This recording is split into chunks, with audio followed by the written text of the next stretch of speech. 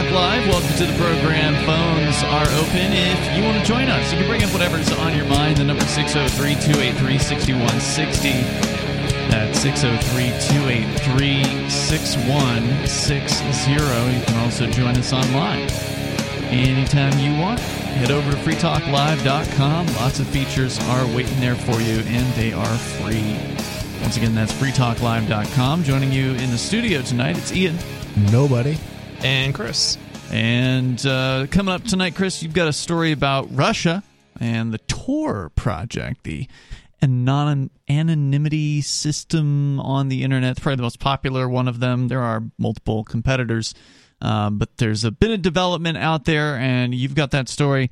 But first, there's some news, and I consider it to be good news, even though I don't relish the idea of a civil war. But apparently a majority of Republicans in a recent poll by the Southern Poverty Law Center, of all people, shows that 53% majority of Republicans say that the nation, quote, seems headed, unquote, towards another civil war in the future. 44% of all Americans say the nation is headed to a civil war.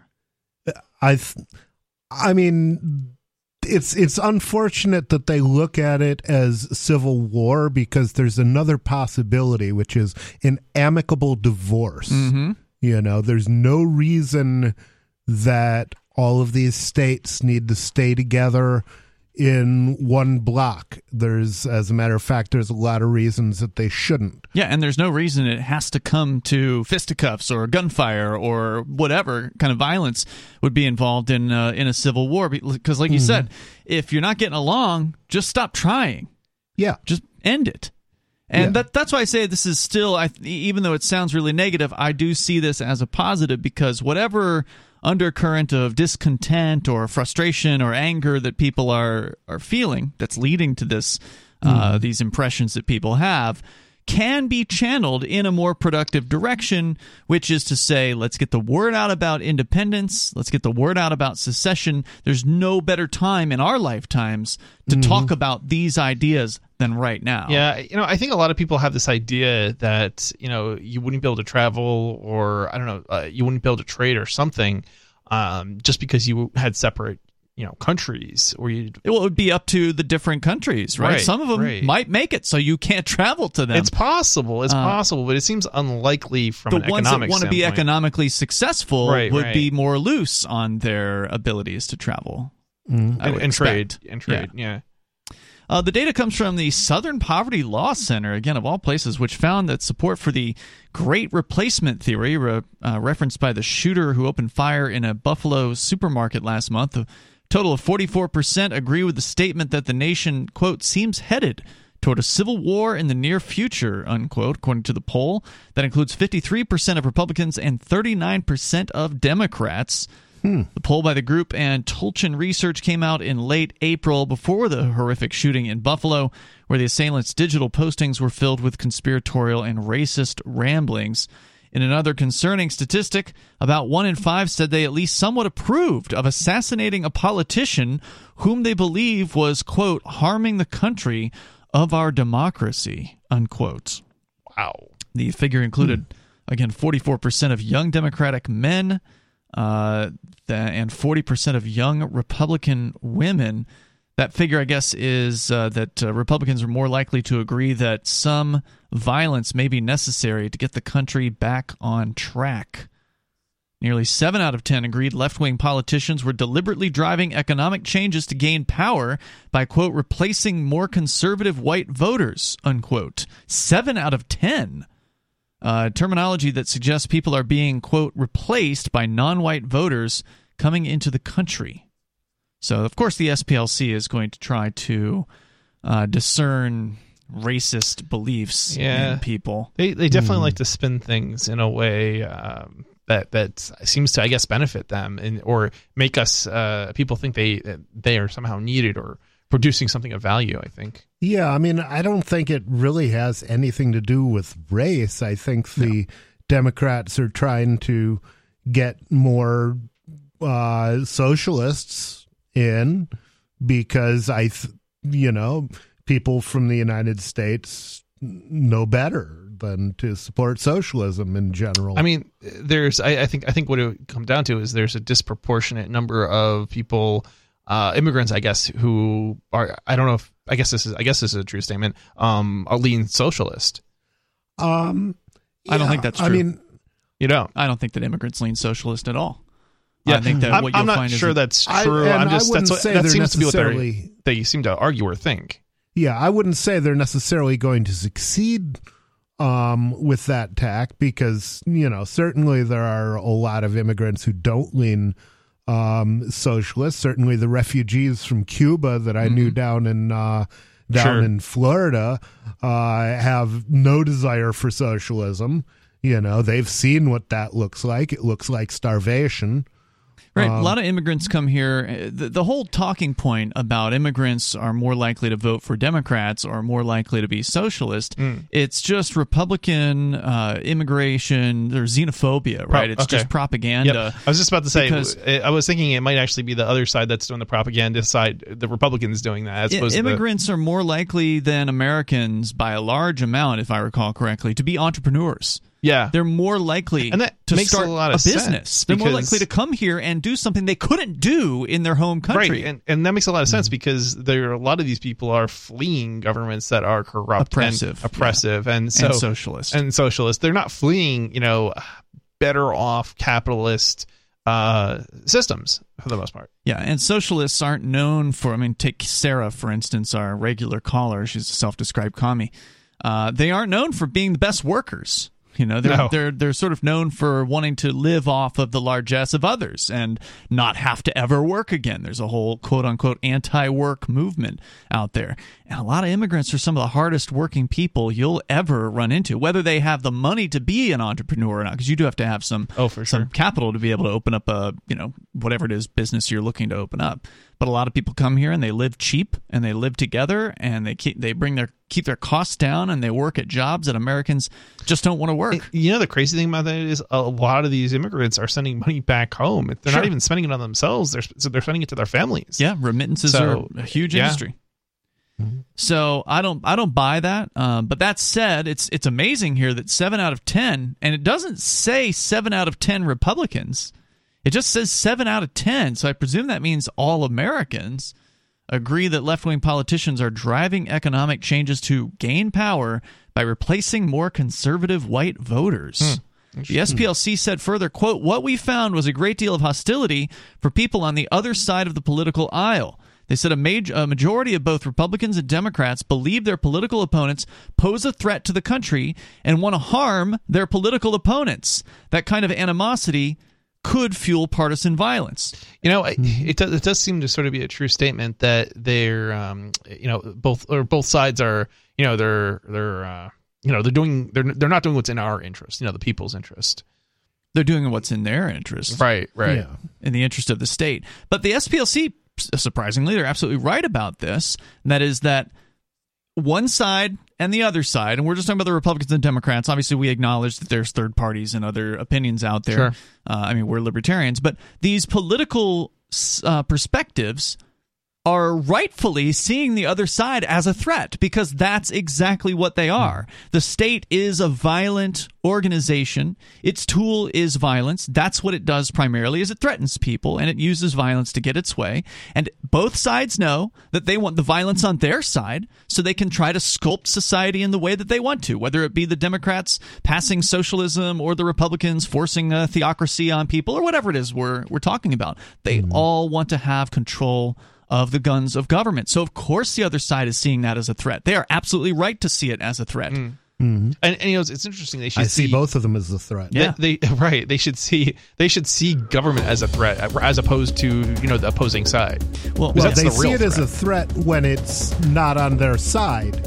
But they think it's okay. I mean, when it's doing what they want. When it's on the opposing side, it's violence, and when it's, you know, on their side, then it's still a threat, even though they don't see it as violent. The number is 603-283-6160, and again, all of these are reasons why people should just break up rather than continuing to threaten each other. More coming up.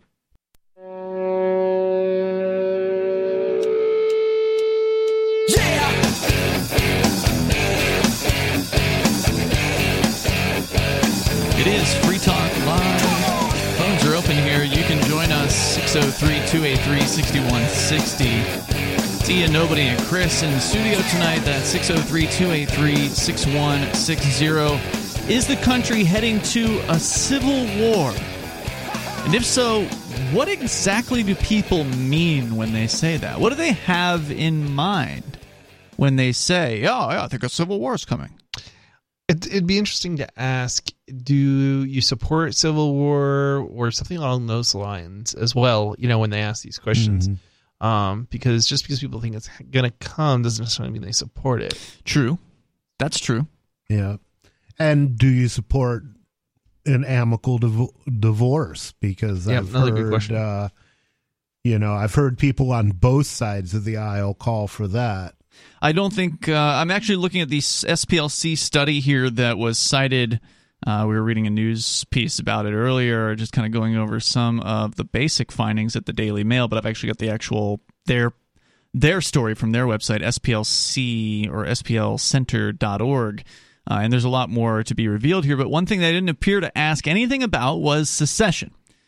So they didn't breach that subject in this particular survey. And although it is a lot deeper than what the news is reporting on, we'll get into the section on so-called anti-government beliefs, which you guys might find somewhat surprising here in a moment. But, it's not too late to wake up people with the truth, specifically with Truth Smacks. Our friend Suzanne, she's a former English teacher and longtime truth seeker. She recently started her own trail mix brand. She's making it, bagging it, and sealing it all herself down in a commercial kitchen in Naples, Florida. She calls it Truth Smacks because there's a heavy dose of truth on the back of every bag. It's basically a delicious outreach tool. You can hand a bag of amazing snacks to friends, family members, complete strangers, however you want to do this. And they will, if they're reading the back of the bag, be dosed with a good amount of truth. There's some quite famous or infamous quotes on the back of each bag. There are 2 different varieties and 2 different sizes. You can also get the peppermint-infused version as well as the original flavor. We're talking about some fantastic snacks that is trail mix. You can get it over at truthsmacks.com/shop. And it's made with all raw, unadulterated ingredients and no artificial crap. It's only food as nature intended. And we've had it here in the studio, and it's absolutely fantastic. Truthsmacks.com/shop. Did you enjoy it when you had the Truth Smacks? Oh, yeah. Yeah, it was a good treat. Truthsmacks.com/shop. So here's some more from the SPLC study where they talked to both Democrats and Republicans about their thoughts on the potential for a civil war, among some other topics here. And I did, once I pulled up their actual summary, I did find out that the 7 out of 10, or the nearly 7 out of 10, as they referred to earlier, that number of people who believe that that white people are being replaced, that whole thing, that's actually was nearly 7 out of 10 Republicans, so it wasn't of all the population. So just to clarify that. The central tenet of the anti-government movement, according to the SPLC, holds that the government has become tyrannical and is therefore the enemy of the people. Certainly true. Our survey found widespread agreement with that belief. And while faith in many institutions and officials remains high in some cases, they found limited confidence in others. These feelings can be exploited by anti-government extremists to create a political atmosphere where events like the January 6th insurrection are possible. So you can Have you ever noticed there are no pro-government extremists? Well, they're all in power. Yeah, no matter how much government you want, you're not an extremist. But if you want a reduction in the amount of government, then you're an extremist. It's a good observation. Just over half of all people, half of people in the United States agree that the government, quote, has become tyrannical, unquote, including 70% of Republicans and 78% of those who consider themselves, quote unquote, very conservative. Only 29% of Republicans say they have even a fair amount of trust in the federal government, compared to 60% of Democrats. Significantly more Republicans have faith in their state and local governments, that is to say 51% and 59%. So Republicans saying 51% they like their state government, 59% like their local government, while Democrats' level of confidence remains steady across those institutions. And once again, the Democrats can have the federal government as far as I'm concerned. I don't want to have any part of it anymore. Yeah, I have to wonder where that line is, Which line? The crossing the tyrannical line, so to speak, that people, that they're speaking of. It's like one of these things where it's like, okay, was it when they, started requiring driver's licenses? Was it when they got rid of the gold standard? Was it like where was it? At what point? I suspect it was Joe Biden. Was it civil asset forfeiture? Where was it that they thought it became too tyrannical? Well, I suspect it was Joe Biden. And if we can find out, I haven't looked yet, but I'd like to find out if the SPLC did this study during the Trump administration. Because then I suspect the Republican answers would be very different than what they are today. Yeah, and probably the Democratic answers as would be well. Changed as well. I mean, there were Democrats talking about secession during the Trump era, and you probably won't hear it now that old Uncle Joe's in there. 49% of Republicans believe that the 2020 election was, quote, fraudulent, rigged, and illegitimate, unquote, and only 36% of the same group says they have even a fair amount of faith in elections officials. Just over half of Republicans believe the January 6th so-called insurrection was mostly made up of Americans, quote, protesting against election fraud and an unfair and illegitimate change in political leadership, unquote, a belief that is highest among Republican men under 50, where 60% agree. Those on the right also tend to believe that government is using January 6th, quote, to justify the political persecution of conservative Americans, unquote. 67% of Trump voters believe that, as compared to 19% of Biden voters. The narrative is widely pushed by groups like the Proud Boys and hard-right politicians who've referred to those facing criminal charges relating to the insurrection as political prisoners. And I'm not a hard-right anything, but I absolutely agree that those people on that day were there to simply have an unauthorized tour, it seemed, of that building. Because if they were there to do any sort of actual uprising, they would have lit the thing on fire. I think it's not like I was going to say. It's not like they burned the city down. Yeah, which Democrats approve of. I think that was more of a case of, and this is not just this specific case. I think this is just the case of the government always being so overreactive. They're too harsh when it comes to prosecutions of just individuals for everything. No wonder people believe the government is tyrannical. Yeah, I mean, I think this is a kind of a perfect example. Really, it's not that I supported those who took an unauthorized tour, so to speak. But seriously, what is this really worth putting somebody in jail for 5 years? I mean, it's not. This is ridiculous. It's clearly not. It wasn't a revolution. It wasn't. They weren't trying to take over America. I mean, this is ridiculous. They didn't try to burn anything down. A couple people stole a few things, and that's about it. Don't forget, the only person who was killed in that incident was a protester shot to death by the police, the Capitol Police, an unarmed woman. Yes. So again, if it were an actual insurrection, the crowd would have had guns and would have done things that were actually violent. The number is 603-283-6160. But of course, the state used it to gain as much political mileage and expand itself and fund itself ever greater than ever before. There's more coming up here, and you can join us. It is Free Talk Live. Looking for a great real estate investment? Consider New Hampshire, which is ground zero for the Liberty Movement. Your first call should be to Mark Worden from Porcupine Real Estate. He's more than just a real estate agent. He's your New Hampshire concierge. Where are the best places to live? Do you want farm, city, the burbs, or forest? Do you want a duplex or multifamily building so that renters pay your mortgage? There are homes in all price ranges in New Hampshire, and Mark can help with financing too. Invest in liberty and property. Mark Worden can help. PorcupineRealEstate.com.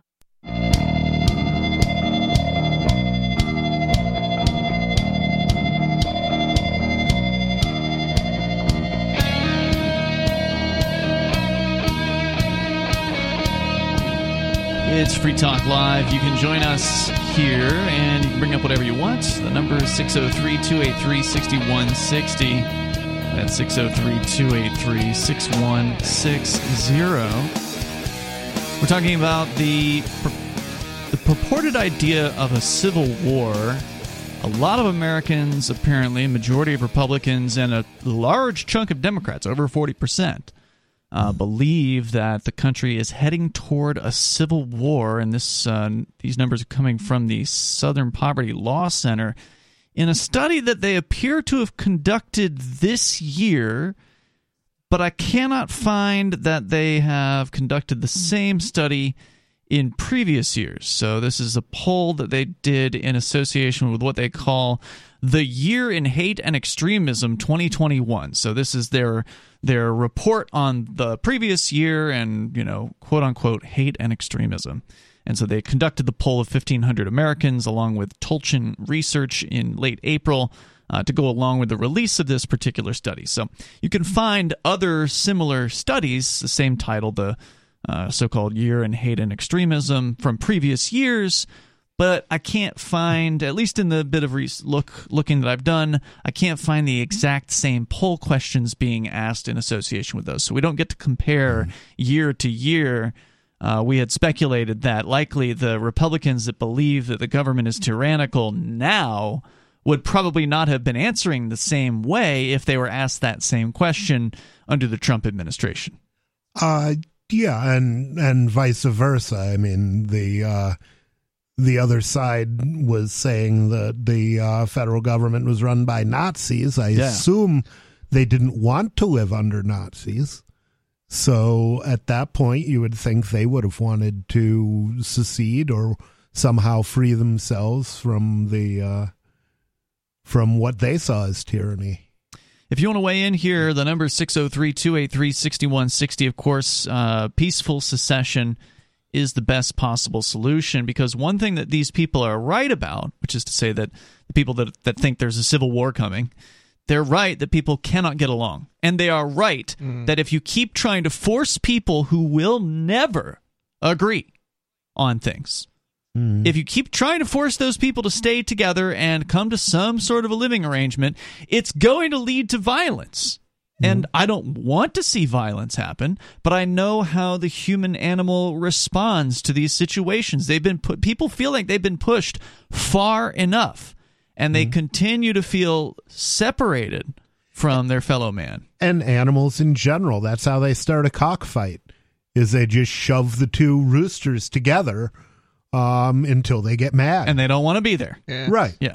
There's an expression that's build a fence to keep the peace, effectively, between neighbors. And this is good fences make good neighbors. Yeah. That's right. Robert Frost, I think. So the solution is, of course, peaceful independence, peaceful secession.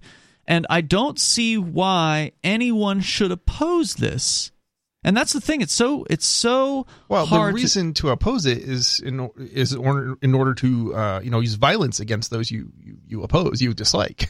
Well, yeah, I guess if you're really into using violence against people, you would oppose it. Yeah. But a lot of people just oppose it without even thinking.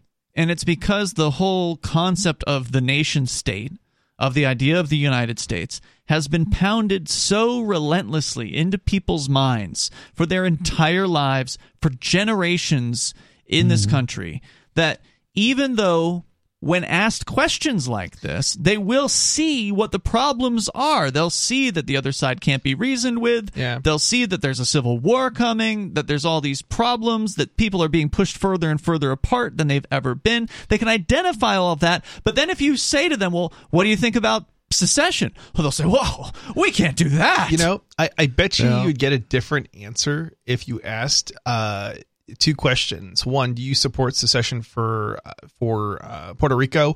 And do you support secession for... Well, Puerto Rico's not a state, but I see what you mean. But it's part of the United States, right? Yeah, that's true. And do you support secession for Hawaii?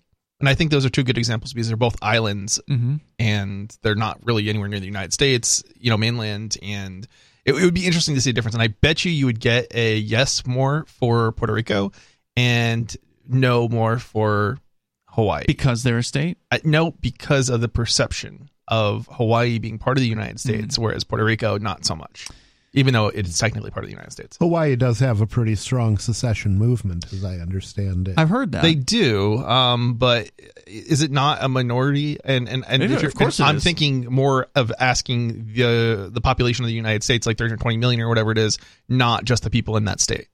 Right. Yeah, I think that is an interesting approach, is to ask someone whether or not they would support another state leaving, because then they can look at it maybe a little bit more... Or territory, from for that matter. It feels like they're from the outside, so they might have a better... Like, if you ask a bunch of conservatives, hey, should California be able to secede, you'll probably get a lot of them saying yes, simply because they understand that California is a threat to them, right? The leftism out in California, conservatives see as a threat, and so they would agree that California should be able to leave. While on the other hand, if you ask them about their own state, it may be different. Although we're going to find out soon, because there is going to be a secession poll conducted that the folks over at the Foundation for New Hampshire Independence are going to be involved in, and I believe that's coming soon. If it's not already in the midst of happening, that poll is being conducted imminently, and it's going to happen in 8 different states. And I don't remember all the questions, but there were some really good questions in there. I don't know if it was so much about other states seceding, but we are going to finally get an actual scientifically conducted poll from multiple different state populations as to how they feel about independence for that state. So I'm very excited about that. Definitely should be interesting.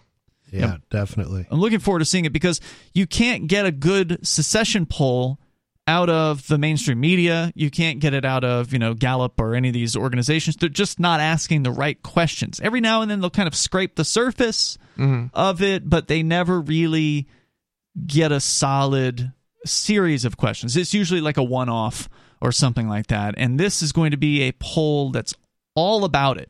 That is going to be, 5 or 7 or something questions, all relating to independence and what people think. So it'll be pretty important. It's going to be hard to break that, the brainwashing, the years and years of brainwashing, that, government schools have put young people through for, 50 years at least, I think. One nation under God. Indivisible. Indivisible, right. Which was written, interestingly enough, by a socialist. And correct. Back in the day, they used to do the fascist salute when they were doing the Pledge of Allegiance. That's right. They I've seen changed that. photographs of it. There was a guy named Rex Curry down in Florida who was all about letting people know what the Pledge of Allegiance really is about. I love that guy's work. Yeah. It's interesting. They couldn't, as I understand it, they couldn't basically keep the same, symbolism, I guess, or I don't know what you would call that, but That the Nazis had? Yeah, basically you can't do the same thing as the Nazis, otherwise you'd recognize how bad your own government is. That's why they changed it. Yeah. People don't know the history of the Pledge of Allegiance at all. It's not taught in the schools. It's just banged into kids' heads. And we have to deal with the fallout from that, and we have to be patient with people. We have to keep talking about this issue. But like I said before, there's no better time than right now, when people are ripe for possibly hearing about a new idea, instead of the same old story of we got to replace those guys in Washington. We got to put good people in Washington, and keep trying the same old playbook over and over again. Yeah, and keep trying to control the whole country. Yeah, if you want to control people, you got to get them to hate somebody, and if you want them to kill for you, you got to get them really to hate somebody and see them as different. And the reality is, we're way more alike than we are different. Well, I mean that's true as far as we're human beings and all that, but the ideas are where the differences are. And, I agree with you on that, and that's never going to be fixed. I mean, it's never going to be fixed. People need to separate and get together with like-minded people. Conservatives need to move to conservative places like Florida and Texas. Leftists need to move to leftist places like the West Coast, New York, and libertarians need to move to New Hampshire. There's no other place for liberty-minded people than right here. There's more coming up in moments. You can join us on Free Talk Live.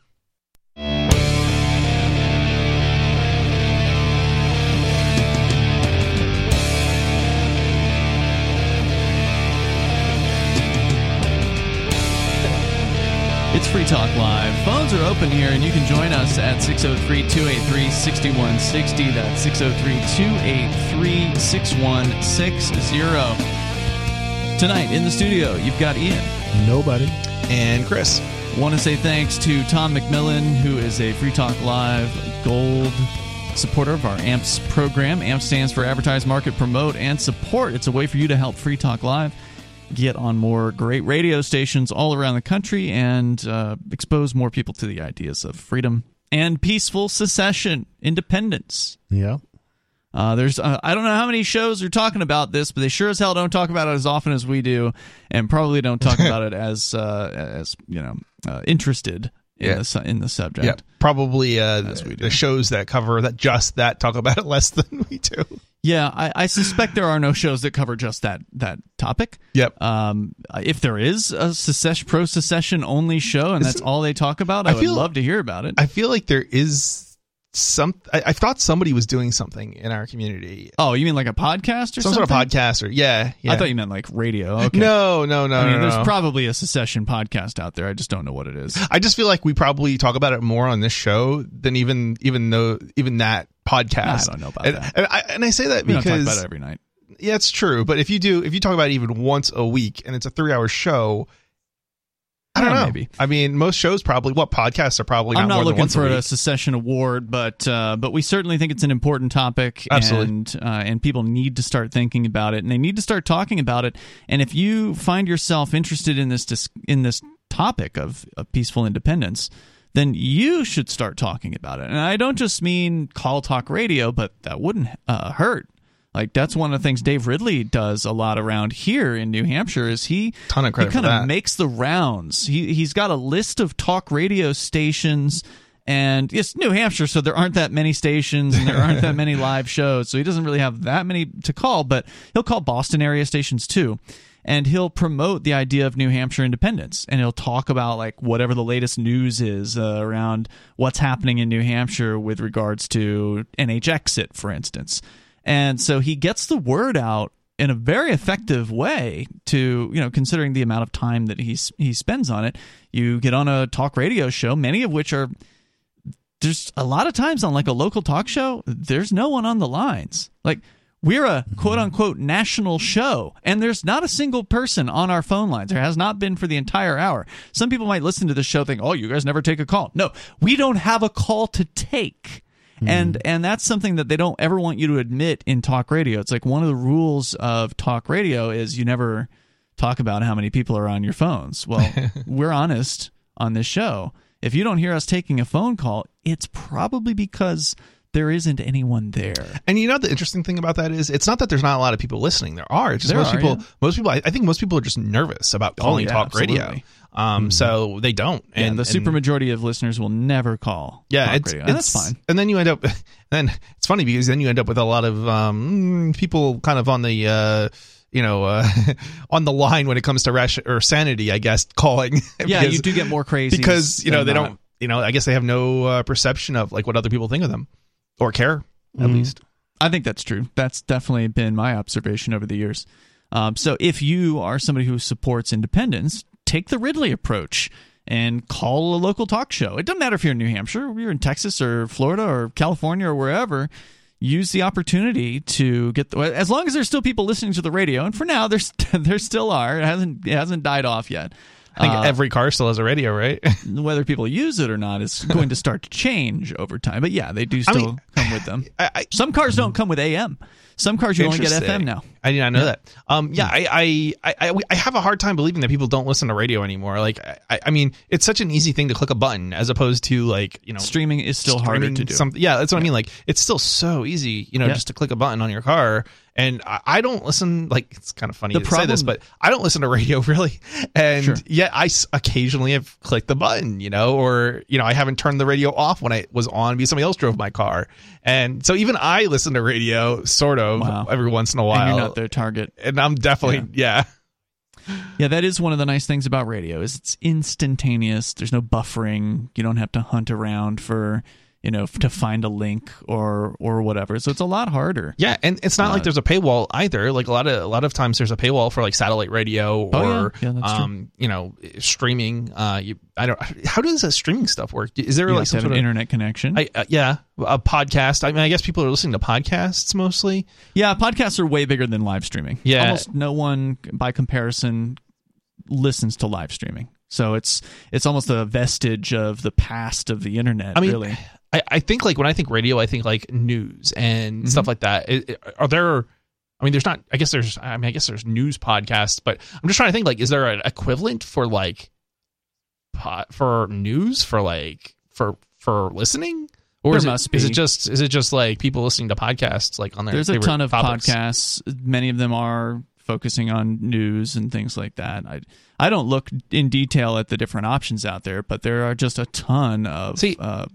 If I'm going to turn the radio on, it's probably because like, oh, I'm kind of curious about what people are talking about in the news, right? Like, so I don't know. Oh, right. Some people listen to music, but you're not a music guy. Right. So there's people that listen to music podcasts. There's others that use music streaming services.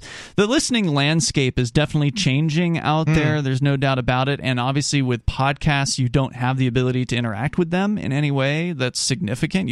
They're not live, so you can't listen and call in live. So while we still have the ability to listen to live radio, it's a great option for people to reach out to and become the secession guy or gal that that calls in regularly. And if there's more than one of you, then that would be even better, because it's always better to have a movement than be the lone person out there, the one person who supports whatever the issue that we're talking about, in this case secession. I used to be that guy in Florida. I used to be the lone guy with the honk if you hate taxes sign on tax day outside of the post office, and let me tell you, it sucks to be that guy. I honestly never did anything even close to that until I moved to New Hampshire, because it's like, why bother? I mean, it's not worth their time and effort. Well, I didn't know it wasn't worth my time and effort. I had to learn that. I know you did. But and don't get me wrong, I'm not saying I never did anything. I guess activism wise, but I certainly never held a sign up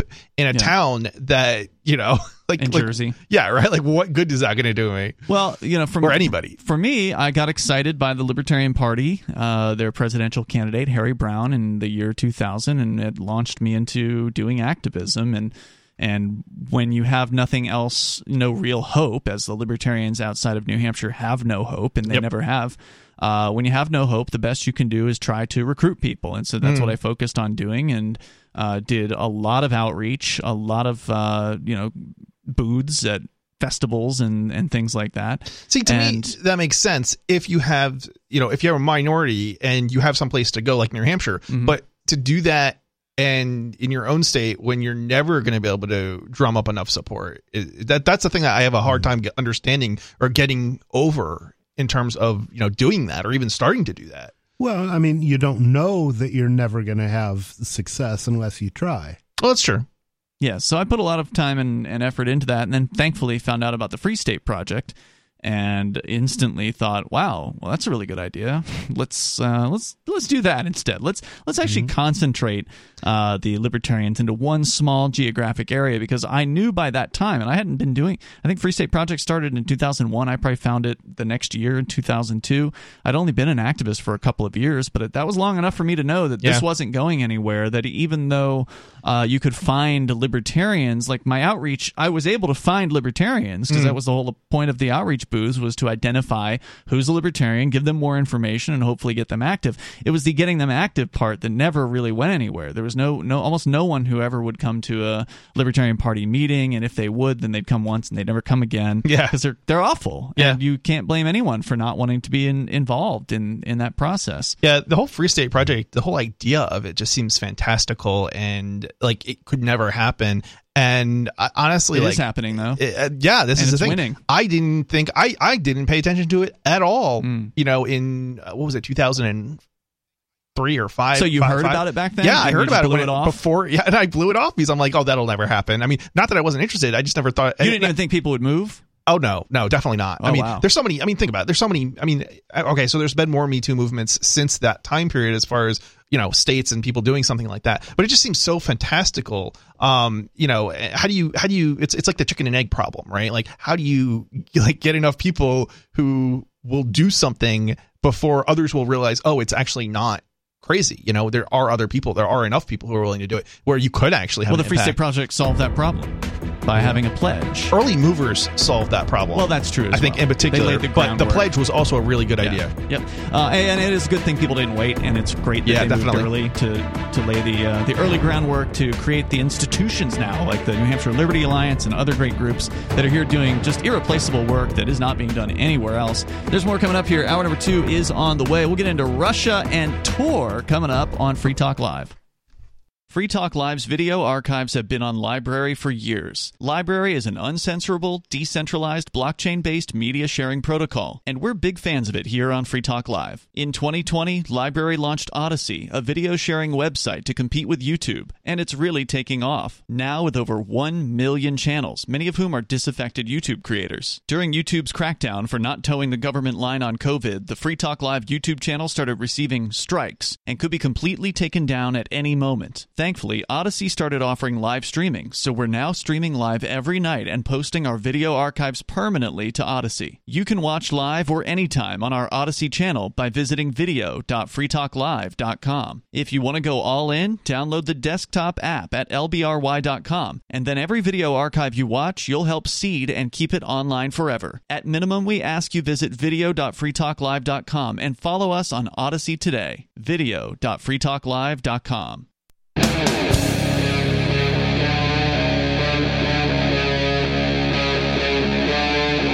Free Talk Live. It is Free Talk Live, and you can join us here. All you got to do is dial in 603-283-6160 as we kick off hour number 2. And again, 603-283-6160 is Russia. We're going to be unblocking the Tor website. Tor being the onion router, the anonymity system, supposedly, for the internet. You can go and we'll talk more about that coming up here with Chris. He's got that story with you tonight. It's Ian. Nobody. And Chris? And we go to your phone calls. We were just talking about him, and now he's here. It's Dave Ridley on the line from New Hampshire. Dave, we were just discussing how you have a habit of calling local talk radio stations and talking about New Hampshire independence and peaceful secession, and we were recommending that other people try the same thing in their area.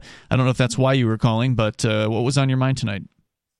No, I guess my ears were just burning, like you said. Yeah, in fact, I just got off the phone with another radio show hour or two before calling you. I was calling some local radio show in New Hampshire about something independence related, New Hampshire independence related. Actually what I was calling about today, well, I guess it's also somewhat related to independence. Matthew Santanastasso, the state rep in Rindge, who is pro-independence, who helped sponsor New Hampshire independence legislation. Yeah. Mm-hmm. Oh, yeah. So he and his 8-year-old daughter have been out putting up Lily Tang Williams signs. Do you know much about her? Oh, yeah. Lily Tang Williams. We've had her on the show, I believe, from maybe the Porcupine Freedom Festival in the past. She is a real go-getter. She's got a ton of energy. She's a lady from China originally who managed to escape from China and the tyranny that they have over there, escaped to the United States. And they actually interviewed her recently on Free State Live, which is the Monday night show that Free Staters have been doing in the last roughly half a year. And, of course, she told the detailed her story from, moving from China to ultimately to Colorado and now to New Hampshire in the last few years as part of the Free State Project. She's a real firecracker, I guess. Mm-hmm. Is it okay to call someone from China a firecracker? Yeah, I don't know. That might be a... She probably wouldn't be offended by that, though. She's really cool. Yeah. I doubt she would be, and I'm pretty sure you didn't mean that in an offensive way. No. Yeah, I like her a lot. Dave, have you had a chance to meet her? Not exactly. She's running for Congress, it's funny, she was at the secession conference at last year's Pork Fest, and she was all over it, I think. I don't know, technically, I don't know what her position is on New Hampshire independence, and that would be interesting to find out.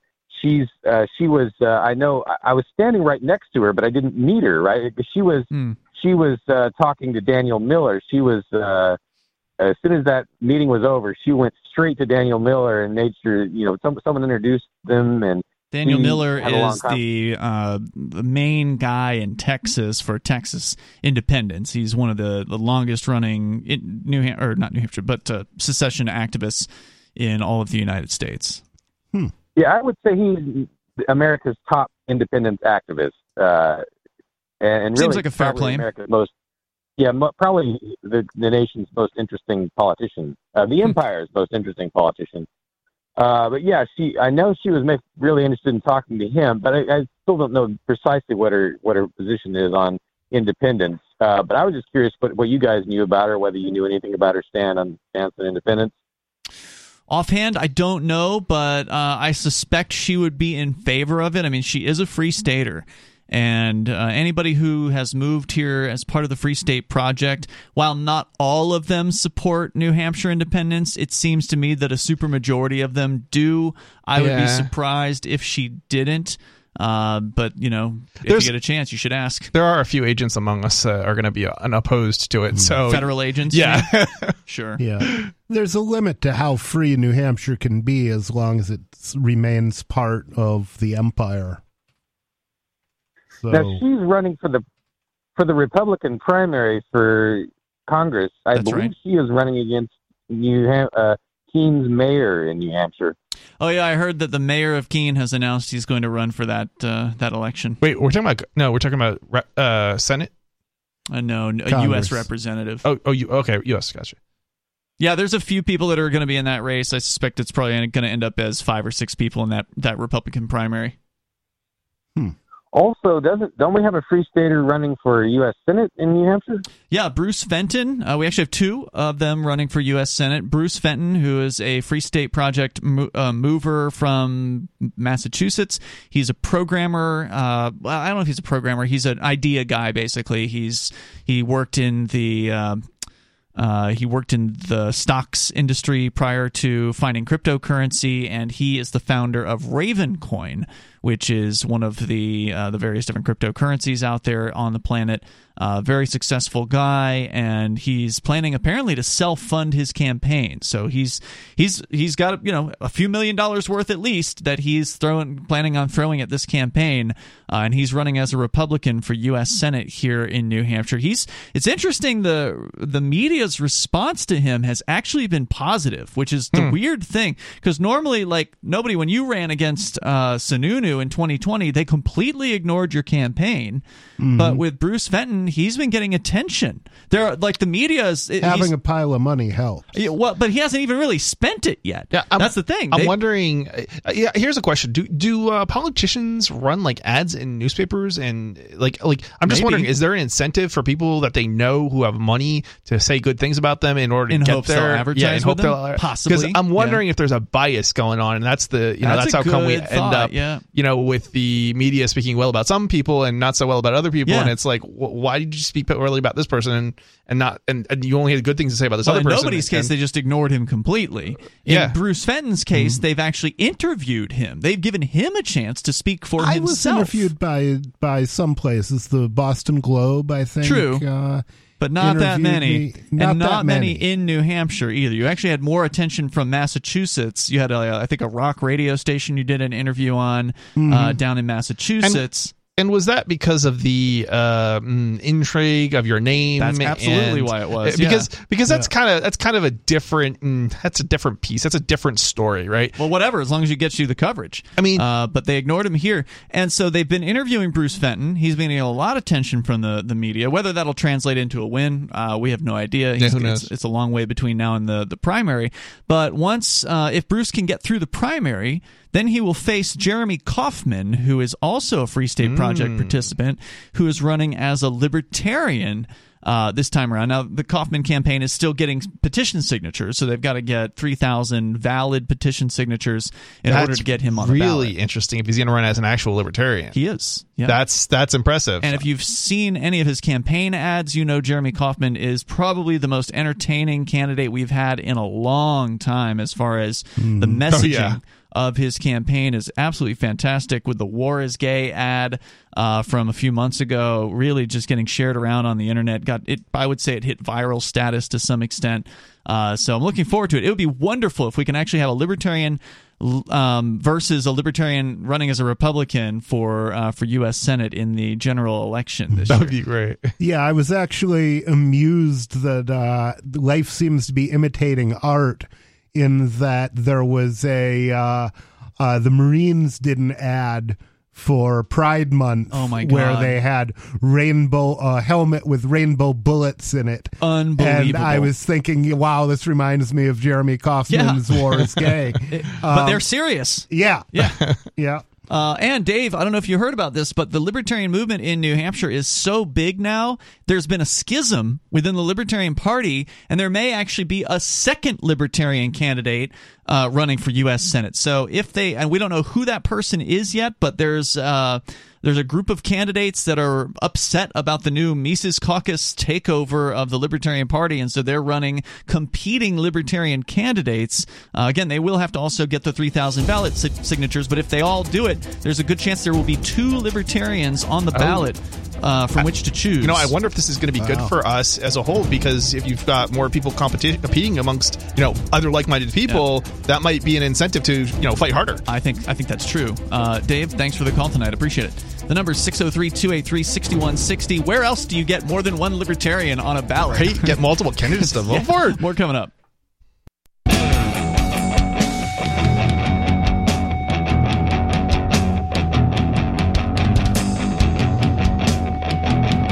It's Free Talk Live. The phones are open if you want to join us here. The number is 603-283-6160. That's 603-283-6160. Here in the studio tonight, you've got Ian. Nobody. And Chris. We were talking with Dave Ridley there from RidleyReport.com about the bevy of libertarian candidates running for office here in New Hampshire in this election season. And there's always a bunch of them. There's always, I don't know, close to 100 in any given, maybe more than that, in any given state election. Some of them get knocked out of the primary. I mean, I'm expecting that to happen to me. I'm running in the state Senate race here in the Keene area, and I'm running as a Republican in the Republican primary. And they primaried me the second day, so I went in on the first day, and I was the first to file. And then they had a 56-year-old guy who they had file the next day.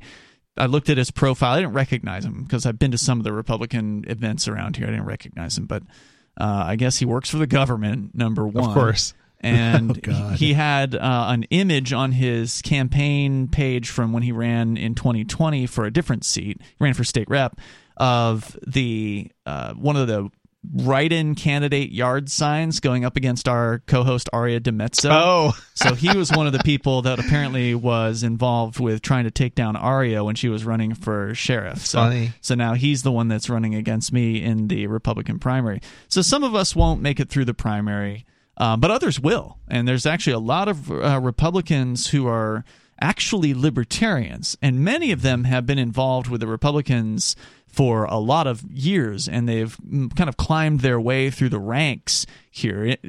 I wouldn't call it an infiltration because they don't hide the fact that they are libertarian. I mean, how do you hide when they? I mean, when they talk to you. I mean, yeah. This is one of these things where I've always thought it was hilarious, that accusation that we hide.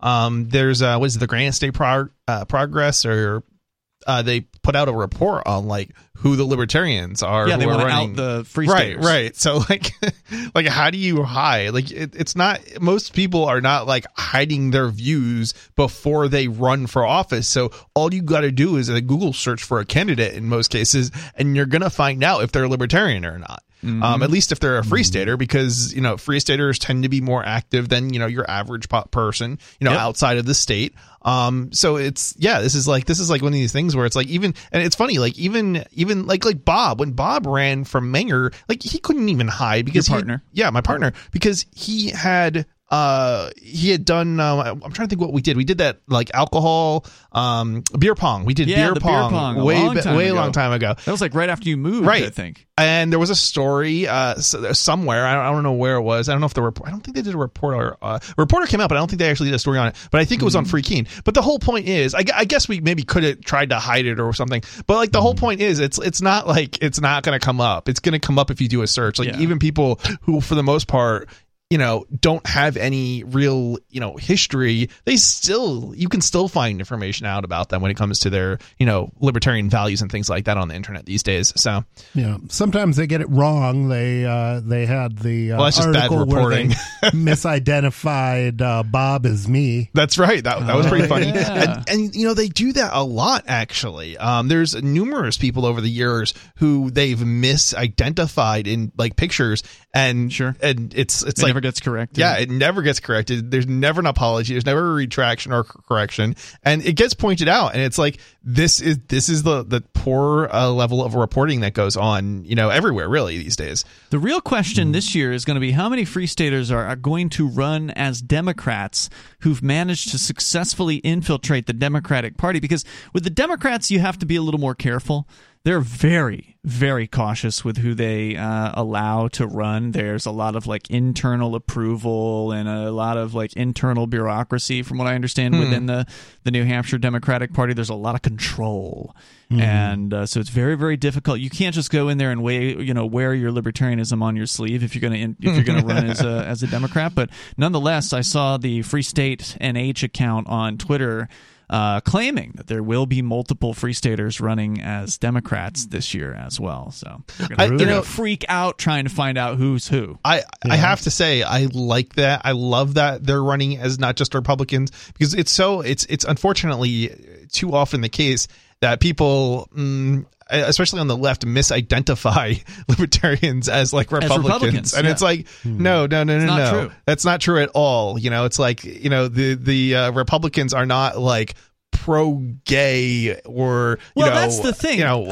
Before you go off on that, you have to remember, New Hampshire Republicans are not the same as Republicans in the South or in other places. I don't disagree, but there's definitely not a pro-gay stance or a pro-minority stance. New Hampshire Republicans were actually instrumental in passing gay marriage in New Hampshire. New Hampshire was the first state to pass gay marriage through the legislature. A lot of other states did it through a ballot measure, through voters. New Hampshire did it legislatively, and it wouldn't have happened without Republican support.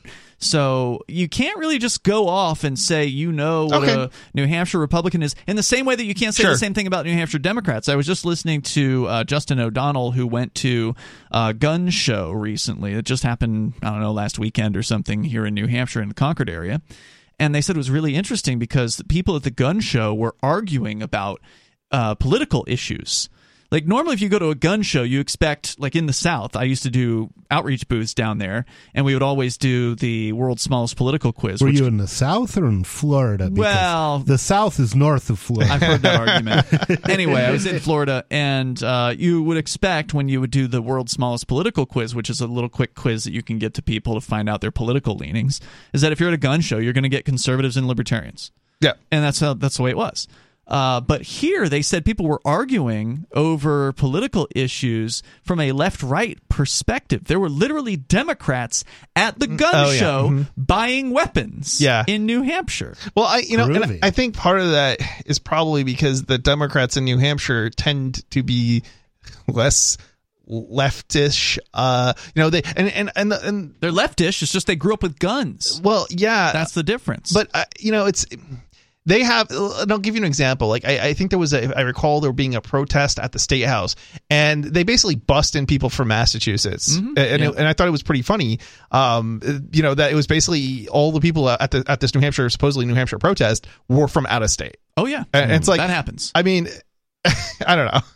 That definitely happens. I'm talking about the people who are from New Hampshire, and those are the kinds of people that would be at a gun show in New Hampshire. So I'm just giving you examples of how Democrats in New Hampshire are more likely to own guns than Democrats outside of New Hampshire. Republicans in New Hampshire are more likely to be okay with gay marriage than Republicans outside of New Hampshire. So New Hampshire really is this kind of purple place as far as left and right are concerned, where your preconceived notions don't always apply. They may in some cases, but we even have purple rain. Yeah, I was speaking very, very, very generalizing there. It's in my defense, but yeah, I mean, the only point that I was trying to make was that there's definitely still differences between the Libertarians in New Hampshire and the Republicans absolutely. in New Hampshire. But I don't know if I was necessarily speaking just about New Hampshire. There are differences, but the fact is the Libertarians here have been successfully integrating themselves into the Republican Party and less openly so, I think, into the Democratic Party, and that just means there's going to be a ton of candidates, both Republican and Libertarian, on the ballot this year, and it's very exciting. Nice. There's more coming up here in moments. If you actually want to win as a liberty-minded person, you got to be here in New Hampshire. 603-283-6160. This is Free Talk Live. Join liberty-minded voluntarists, anarchists, and libertarians from June 27th through July 3rd for the 6th annual Fork Fest at Rogers Campground in the beautiful White Mountains of New Hampshire. Fork Fest is a fork of the Porcupine Freedom Festival, which sold out for the first time in 2021. Fork Fest takes place the week after Pork Fest, but Fork Fest is decentralized, which means that there's no ticket cost and no one is in charge. All you have to do to join the fun is reserve your camping site, RV site, or motel room with Rogers Campground for June 27th through July 3rd. There's no better place to celebrate Independence Day than around other freedom-loving activists in the Shire. You can find out more at the unofficial website, forkfest.party. You can also connect with other attendees on the Forkfest Telegram and Matrix chat rooms, as well as the Forkfest Forum. You can find links to those at forkfest.party. We hope to see you there. Forkfest.party.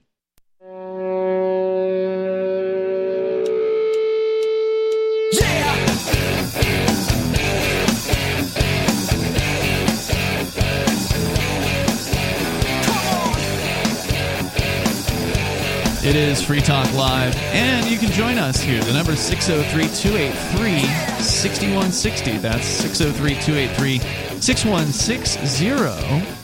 Here in the studio, it's Ian, nobody, and Chris. And don't forget, you can join us online anytime over at freetalklive.com. And Free Talk Live is brought to you by Bitcoin.com. If you want to start learning about cryptocurrency, we've been talking during the breaks. Actually, we haven't mentioned this on the air yet, but apparently there's some sort of an agreement in place over at Chipotle. They've done a deal with a company called Flexa that is offering people to pay with, I don't know, a few dozen different cryptos, including Bitcoin Cash, Bitcoin and Dash, and several others, Litecoin and more, at the point of sale at any of the almost 3,000 Chipotle locations. Now, there's very little online as far as showing exactly how this process works. But it's still an interesting bit of news. If you want to learn about cryptocurrency, learn the basics first. Go click Get Started at the top of the page over at Bitcoin.com, and they can help you. There's some introductory videos there that will give you again, some of the basic concepts, decentralization of money, getting it out of the hands of the banks and the governments of the world, why that matters so much. You can go to Bitcoin.com and get started on that process right there at the top of the page. Just click Get Started. And don't forget, they've got the news section there over at news.bitcoin.com, where you can get the latest headlines on a daily basis from the world of the cryptocurrency over at news.bitcoin.com. We go to Sarah in New Mexico. Sarah, you're on Free Talk Live with Ian, Nobody, and Chris. Oh, yes. I just found out that our county commissioners in the Bernalillo County, they want to get after the speeders and the drag racers now, too. So they were on the radio news talking about that. So the county is an area outside of the Albuquerque city limit. So there's so it's less busy, and there's a lot of roads that are far switches and not too many people. So they've been speeding and drag racing for years, decades. And it has caused a lot of people to die and cause a lot of accidents. And now they want to do something about it. And I'm thinking, what are they going to do? You know, because they know what that. What are they going to do? They're going to enrich their own coffers, steal a bunch of money. You mean give out tickets? Yeah. Yeah. Well, I mean, I've been bugging them for years. I've been calling them up, each one of the county commissioners, and I have been telling them to put the speeding cameras. Would you describe yourself as a busybody? I am not a busybody because they talk about a problem on TV. We got drag racers on the county, and I hear people talking about it, but they don't want a solution. They want to be a numbskull. It's very very easy to put a mobile speeding ban and get the drag racers and get the speeders. They don't want a solution. Sarah, I have a question. Would you support a drag racing track of some kind to solve the problem? I mean, you're a socialist, right? You're a communist. You mean like a government drag racing? Yeah, like track? a communist. But the thing about it is, that sounds like a good idea. But the thing is, if you're allowed to do it, this is a place where you do it. What are people going to do? They're rebellious. They're going to do it in an illegal place. That's the whole point. It's fun. Is that like one of the things about drag racing? You have to be doing it illegally or something? It certainly makes it more appealing, attractive. I think a certain group. Oh yeah, that's the whole fun of it. Would you say you're against fun? Law. I mean, you've identified that it is fun to do these things, but you are against this. So, are you against fun? Well, the fun is that they run into a school bus and they flip it over. The kids are flying across the bus, and 3 of them get their bones broken and the pelvic bone broken. Has this happened, or are you just speculating? How often has this happened? Yeah, that wasn't a drag racer that hit that school bus, was it? Well, I think they were a drag race. They were a drag racer. I thought it was a truck. No, there were 2 drag racers, and they caught one because that was the one that ran into the bus, and the other one they finally caught him later because he ran off. But they were drag racers, and they're doing 100 miles an hour. So no, that was not by the truck driver. The truck has nothing to do with it. It was the drag racers that was doing that in the residential section. So then, they're always. The big question was, are we going to put the seatbelt? Well, what about the people that are drag racing and speeding? That's beside the problem. So, no, it is interesting that you're required to wear a seatbelt unless you're in a school bus, in which case you can't have a seatbelt. No, I mean, so I think 8 states do require a seatbelt. So New Mexico was considering that, but these these kind of accidents are very seldom. But when it does happen, kids get really hurt. And it was done by the drag racer. Well, it just goes to show, I mean, the fact that this drag racer hit the school bus, flipping it on its side. You'd called about this one night, and we did pull up the video, and it's pretty crazy for sure. Those poor kids. But obviously, this was happening during broad daylight. Normally, when you think of drag racing, you think it's late night. Yeah. People are out in the streets. The streets are relatively empty. But you had people that were drag racing in the middle of the day when there's a high chance that there's going to be a cop somewhere around. But they did it anyway. So I think it just goes to show, Sarah, there's really no amount of increasing government that's going to stop these people. They're already doing it. High risk areas. Without concern, apparently, for what's going to happen. Well, that's why I'm advocating for the RoboCops, because I think RoboCops? Wait, are you serious? Robotic cops, RoboCops. RoboCops, the speeding cameras. They're computer robot cops. Oh. Okay, because I thought you meant like the movie. She probably would support that if it did exist. Like the guy goes around killing people, basically. Yeah. Thanks for the call, Sarah. The number is 603-283-6160. That's the number you can join us here. And apparently she is right. We didn't hear that initially with the school bus crash, but later on they did say that apparently this person who hit the school bus in the side was indeed a street racer. Yeah, I mean, there's a danger to getting on the roads. Especially the faster you go. Yeah, it's part of, that too. But yeah, no, I mean, this is keep your kids home. That's the solution. Don't send them to government school. They'll either get shot to death or they'll be hit by a street racer on the way home in the school bus. Yeah, I mean, there is a danger to getting on the roads. There's a danger to life. There's a danger to waking up in the morning. And the most dangerous place in your home is in your bathroom, I believe. So, I mean, you can't solve every problem. But the thing that I think people need to remember is these threats are usually really, really, really tiny, so tiny that they can't even do scientific studies on them. Meaning the odds that you're going to get hit by a street racer are very, very, very slim. It's so slim that there's not going to be enough data in order to draw any conclusions from it. And it's silly. It's like you may be doing harm, and you certainly are doing harm, because somebody's going to end up in a cage because of whatever law it is that you pass, and for zero benefit, and very likely. If you want to join us, you can. Here, the number is 603-283-6160. Chris, you wanted to talk about Tor. It is the Onion Router. That's what it stands for. That is a system that's been around for, I don't know, a couple decades now, it seems like, that allows people, supposedly, to remain anonymous when browsing what they call the dark web. Of course, they call it that because it's supposed to sound scary. The mainstream media and the government love to use that term. But the reality is, it's a place where people can have some level of anonymity and therefore safety to do things like call out corrupt governments. A lot of people focus on the negative uses of the so-called dark web, like underground drug markets or whatever, even though we see that as positive on this show. It's a lot more positive than getting killed in Central Park trying to buy a bag of weed. Tor was never designed for that particular use case. It was designed to protect journalists and repress people and things like that. But the reality is, in order to have it be useful for that purpose, and that is actually also for the government, military, but in order to have it useful for that purpose, you have to blend in, and so you have to also have these other use cases also. Indeed, and Russia, until just recently, had outlawed, or rather prohibited, people from going to the Tor website, and we'll talk more about what's happened there coming up.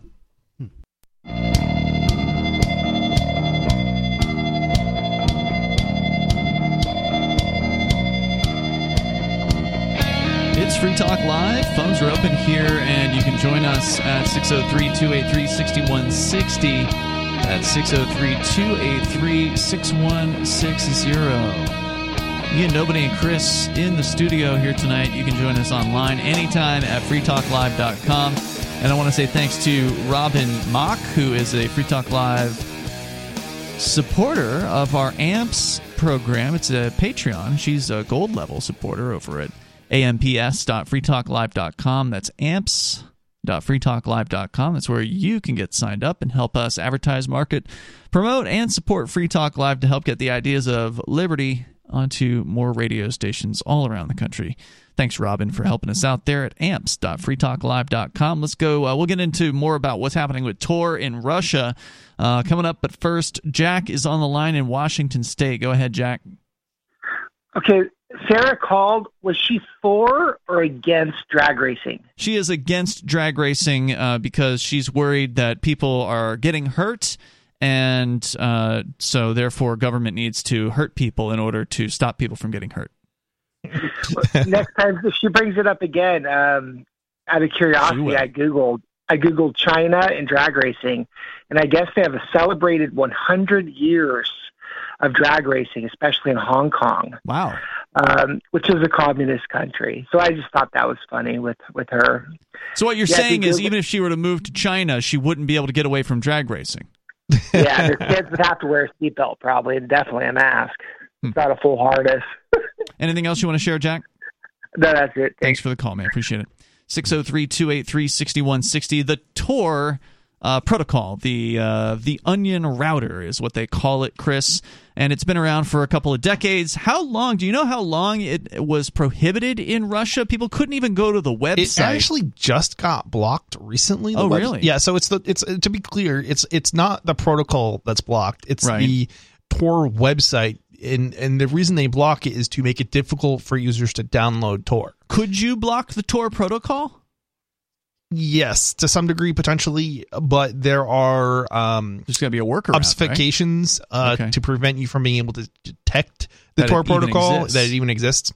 There's actually a bunch of different sort of solutions that exist, and in like the kind of the most, I want to say, so like you can use Tor in China then. Yeah. So the most censorship resistant solution basically makes it so that you're connecting to a single server somewhere through like a relay, basically, that is private effectively. So only you have it. And so that makes it much more difficult to block because normally it just looks like a data stream connected to and if China tries to connect to it, it won't allow China's government to connect, so it doesn't know that it's it's a Tor relay, whereas it will allow you to connect, but it will only let you connect. Ways to get past the Great Firewall of China. Yeah, basically. But Russia prohibited the website itself, meaning that people in Russia, the Russian Federation, were unable to go to the Tor website. This certainly isn't the first country that's blocked the Tor project website. And the idea was, well, if we block the website, then we can at least stop the average user from going and downloading the Tor browser and trying out Tor. And it's kind of humorous because there's just still actually ways to get around that. And one of the ways to get around that is to send an email to I don't know exactly where you send it, but it's like some sort of like Gmail address or like there's a bunch of addresses, and if you send an email to those addresses, you'll get a reply with like an executable or something like that, or a download link, or something. A download link, something that isn't, can't be blocked because you're the only one receiving that link or something to that effect. Okay. So, and it's going to be on, it's probably going to be on, like servers or something that are like, they're not going to probably block Google G Drive or something like that. Right. So it gets probably, and I don't know exactly how it works, but one way it probably works is it's uploading like maybe an executable to G Drive, and then it sends you a link to G Drive through an email address of some kind. And that kind of gets around. But you have to know about that, right? You do, right. And so the average person, we might like to believe they're going to put some extra effort into trying to get to the thing that they're looking for, but how many of them are just going to give up? They're going to try to go to the website, it's not going to work, and they're going to call it a day. This is an interesting question. And I think a lot of it depends on how much interaction people have with the outside world. And I'm pretty sure that Russians have way more, on average anyway, interactions with the outside world than probably people in China. China has been very locked down, very censored. Their citizens can't leave very easily. Russia, by comparison, I think has a lot more. It's much freer by comparison, yeah. That's true. Well, it's getting less free, but there's still way more interactions with the outside world. And as a result, there's probably a lot more people. Actually, I believe Russia is one of the top countries that uses that people. It's one of the leading countries in terms of user bases. So there's more people in Russia than other countries using it effectively. So, and that probably also goes to the fact that there is more interaction with the outside world, so they know about it, and therefore, they know how to get around the blocking. Whereas in China, it gets used too, but it's not going to be to the same degree because most people in China don't know about it, because most people in China aren't interacting with the West. The West tends to be freer. Russia is kind of closer to the West. Yeah. Even, geographically and things of that nature, whereas a lot of countries in Asia are much more authoritarian. So even if you were to somehow leave China, and China is a very big, it's a continent, right? So it's harder to leave a continent than it is to leave, Russia, because Russia is attached, and the population, the core Russian population, is closer to the rest of Europe, which has the Western style nations. So looks like neither country did particularly well on the Freedom House study. The Freedom House looks at different countries of the world and their political rights and so-called civil liberties. Now we're talking about Russia and China here? Yeah, China scored... No, definitely. They're both bad. Yeah, China scored a 9 out of, I presume, a maximum of 100. And Russia got 19. So it's better than China. It is. But not that much. How did the Ukraine do? Good question. Let me pull that one up here. Ukraine, according to the study, got 61 on this one. Wow. Interesting. United States at 83. Now, this isn't the economic freedom study that we normally look at, so I'll see if I can pull up the... I think it's the Fraser Institute does it, both personal and economic freedom aggregation, so that'll probably give us some different numbers. But anyway, go on.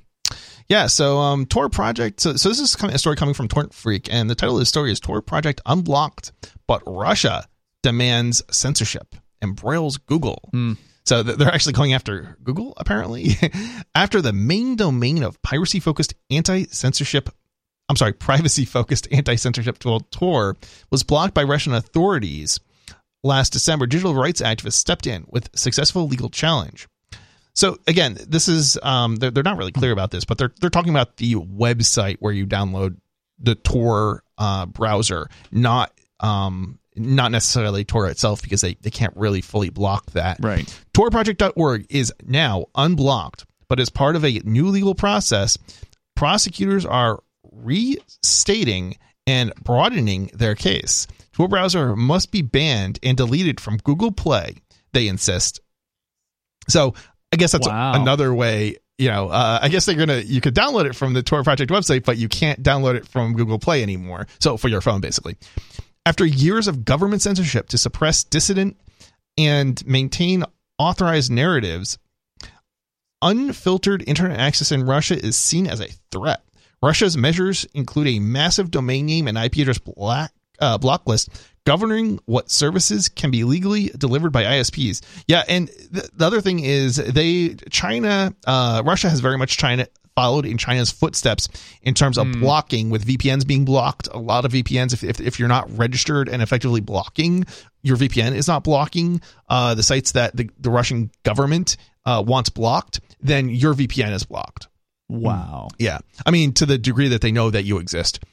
Whether that's the extremist organization behind Facebook and Instagram, BBC News, Google News, or thousands of streaming and torrent sites, access is routinely denied. Yes, they're actually blocking the BBC News and Facebook and Instagram, like major websites. This is Russia? This is Russia. Okay. The Russian government's already doing this. Well, they started blocking Facebook apparently during the Ukraine situation because Facebook was going after RT and other Russian things. Which kind of makes sense in some respects as a retaliatory action, but we're going to continue the discussion here, and I did pull up the Fraser Institute. They have their Human Freedom Index. I got the most recent numbers from the 2021 study, and I'll give you where China ranks compared to Russia, and since you asked Ukraine on this one, which again looks at both personal and economic freedom. So they average those together for what they call the overall human freedom score.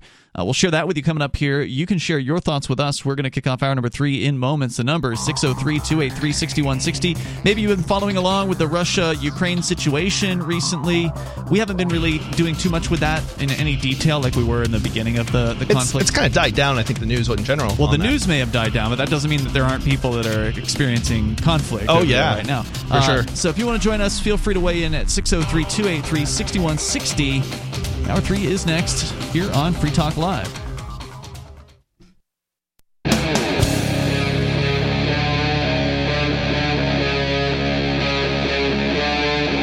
Free Talk Live.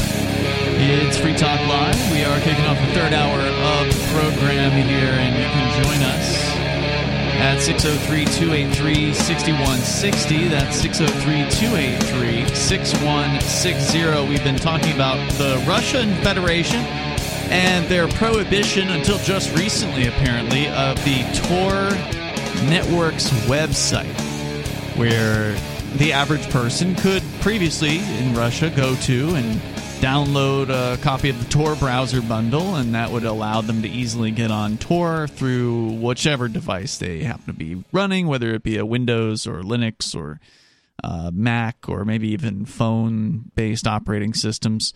Of course, it's probably worth pointing out that if you're going to use Tor, the safest operating system is probably Linux in order to run that browser bundle. But, in fact, not just Linux, but Tails explicitly. Yes, and you'll have to do your own research on that because we're not going to get into all the details. Search for Tails and you'll find a distribution and operating system that's designed for Tor browser and basically being anonymous on the internet explicitly. But some anonymity is better than none. And so using it is certainly better than not.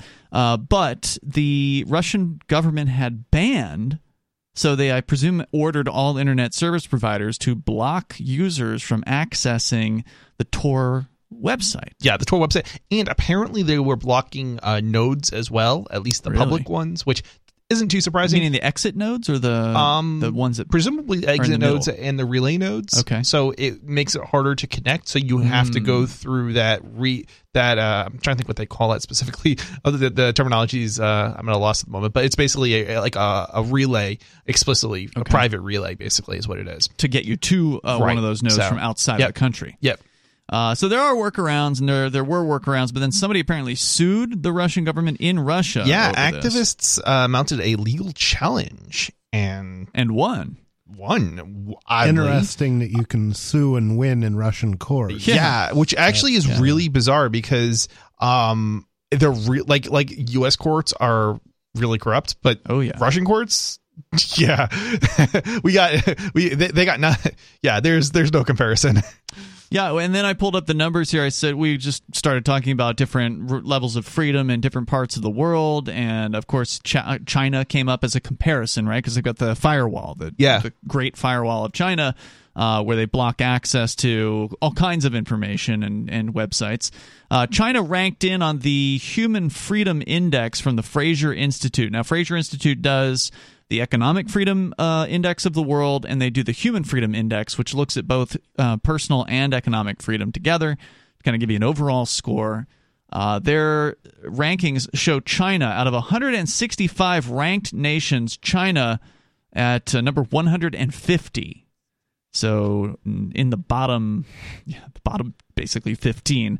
The Russian Federation, a little bit higher up on the list at number 126. And then Ukraine, not that much higher, but still a little bit higher at number 98. So Ukraine's in the top 100, but it's still in the middle of the pack. So not a very free place at all. By the way, since we've got the list up here, Switzerland at number 1, New Zealand at number 2, which is insane considering the crackdown that they had during COVID, although this is data that's 2 years old. So you do have to keep in mind when you're looking at these lists, they're looking at 2019 data. Another thing I always like to point out about these lists is they're going to look at certain freedoms, certain things. They're not going to be able to take into account everything, right? Of course not. So there's always going to be, something, that is just like, wait, they did what? Denmark at number 3, number 4, Estonia, the former Soviet state, and number 5, Ireland. You have to go all the way down to number 15 before you get to the United States. Again, that's the Index of Human Freedom. We're going to go to your phone calls, though. More about Russia and what's going on over there with Tor. Coming up, we first, though, have Nobody Else calling from Massachusetts. Go ahead, Nobody Else.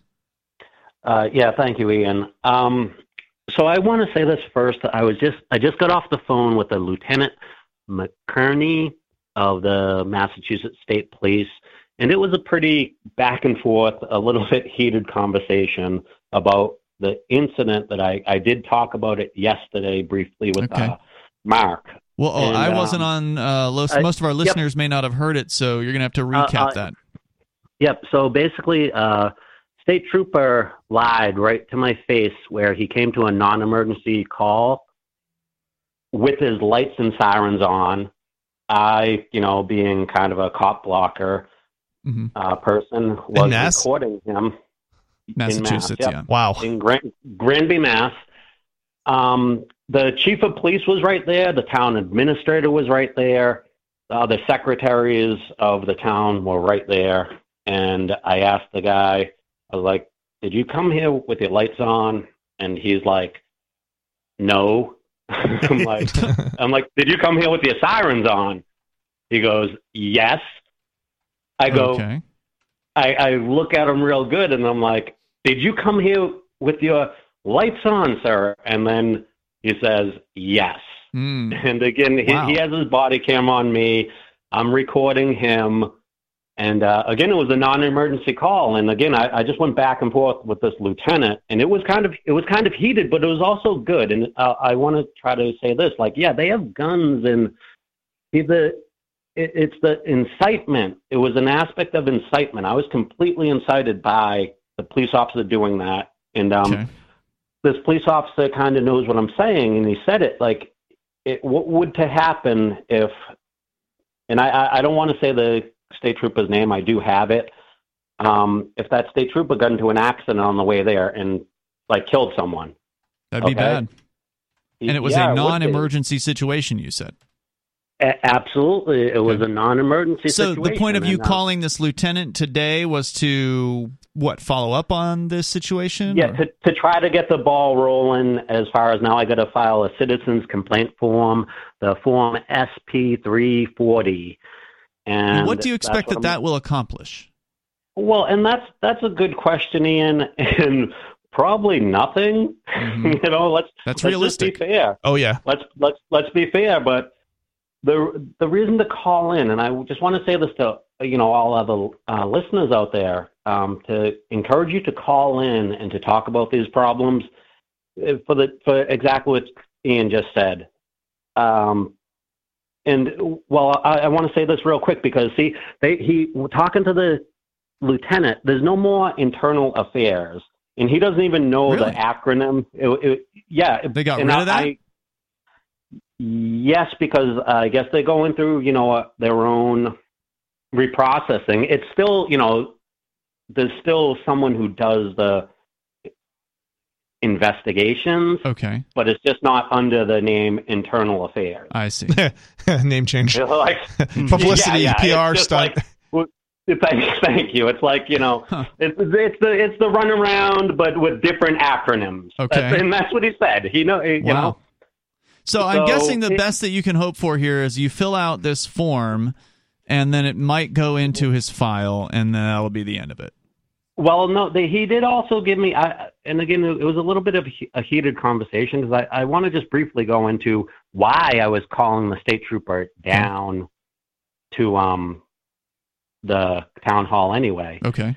And it comes down to, and I don't want to go that much into this, and I'll get off the phone. But so I was in jail last year, and one of the things I witnessed in jail was a corrections officer was having other inmates intimidate me, and basically, I'm going to say right now, between the corrections officer and the inmates, there was a drug ring in the jail, and it's a pretty serious complaint I want to file against this other person, and I did get. Why were they? Why do you think they were intimidating you?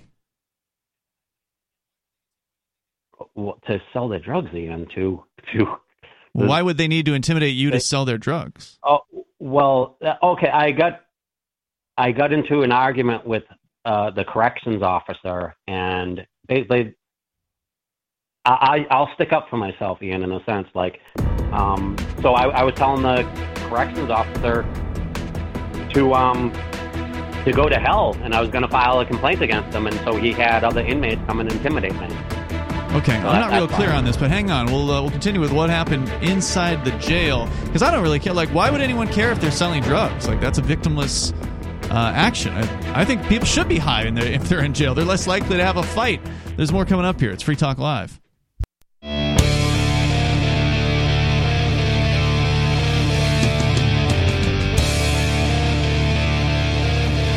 It's Free Talk Live. You can bring up anything you want here. The number is 603-283-6160. That's 603-283-6160. Tonight, you've got Ian. And nobody. And Chris. And Free Talk Live is brought to you by Freedom's Phoenix, your source for all news, economic news, government overreach, insane government spending, and more. You can get the headlines from today all in one place and from a fresh libertarian perspective at freedomsphoenix.com. That's freedoms with an S, phoenix.com. We have a gentleman on the line here. He calls himself Nobody Else, and he's calling from Massachusetts. Was just telling us he was at the town hall for some reason. I don't recall if he said what that was yet, but that he called the police for some reason. It was a non-emergency reason. State troopers showed up with lights on and sirens blaring. And then you called out that state trooper for using his sirens unnecessarily in that circumstance. You called his boss today to try to, I guess, file some sort of report. And then you took us back in time to when you were in jail last year. You said that other inmates were threatening you over some sort of thing about they were dealing drugs, and were you somehow a problem for them in their dealing of the drugs in the prison? And you said there was a guard involved in all this. So can you clear that up for me? Yeah. Okay. So I called the state police, yesterday to try to talk about the incidents that were happening in the jail. And then I just, and so Ian, is it okay for people to intimidate people though? And, use threats of violence? Because that's what happened in the jail. No, but I'm just curious as to why do you feel like you were being intimidated in the jail? I was being, because Ian, it's jail. It's not it's kind of a hostile place. It was a hostile place. I mean, it could very well be, but do you feel like there was a reason that they were picking on you as opposed to other people? Oh God, I was speaking out about I was complaining. was the Dartmouth House of Corrections, and basically the place is a horror show. It's the same. Go look up the guy. Go look up Sheriff Hodges.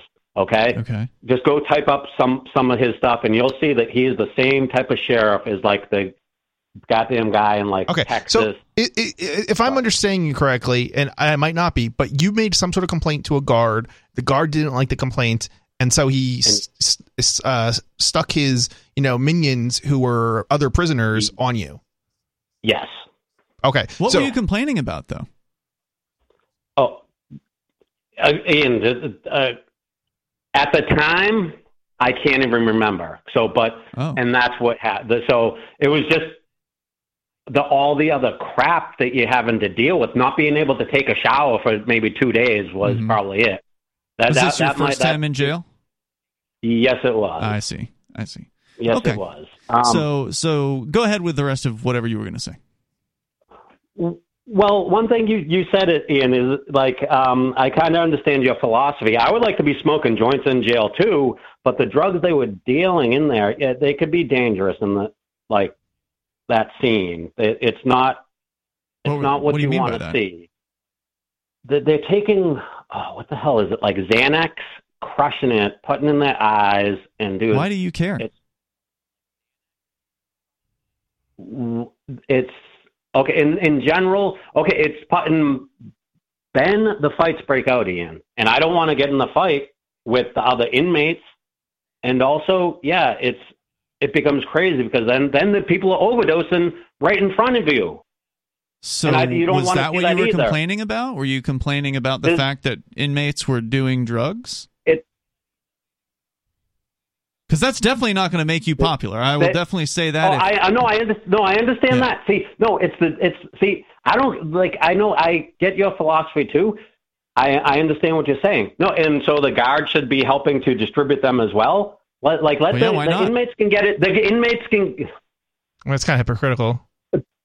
So? Yeah, thank you. So that the guy who's imprisoning you is also committing an Hey, you got to get act. if you want to get high, you got to get it somehow, right? And either the guard sneaks it in or the inmate sneaks it in. Ian, I'll answer that. See, most of the other drugs that get in the jail, they get in there because the other inmates stuff them up their butt. Yeah, I know how it gets there.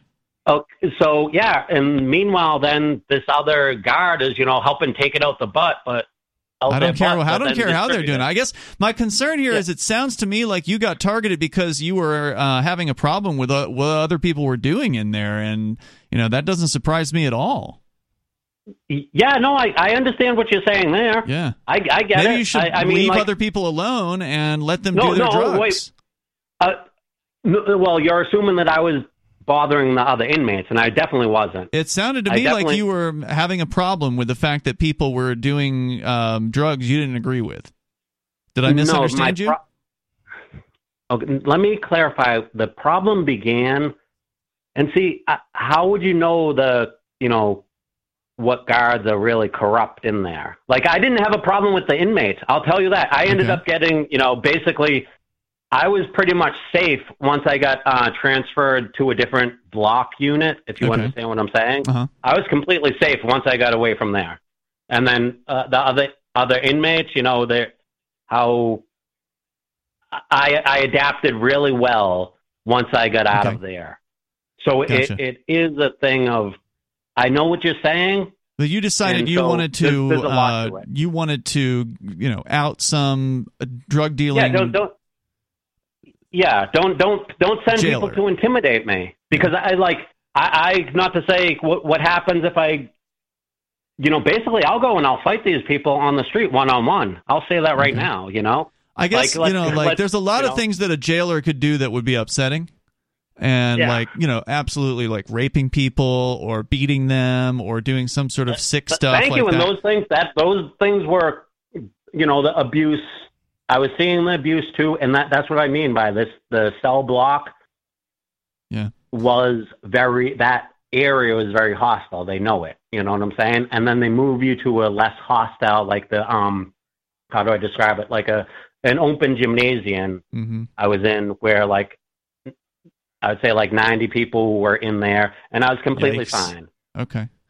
No, you're completely fine in that area. It's in the cells that you actually have to worry about, where they'll let you get your ass beat, and they want it that way. The sheriff wants it. He basically will condone the violence. Yeah, that sucks. And man. they have this. They have the other people will just come up and then assault you, Ian.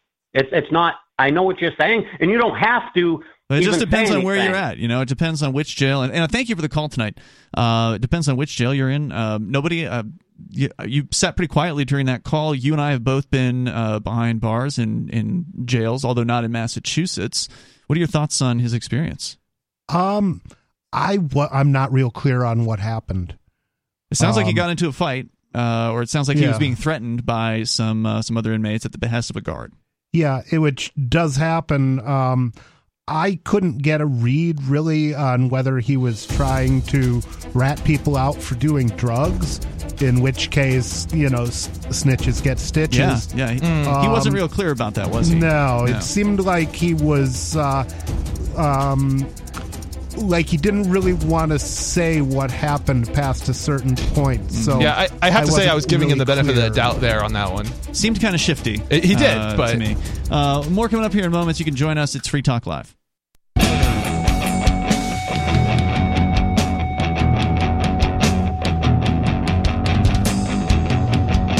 Free Talk Live. You can join us here and bring up what you want.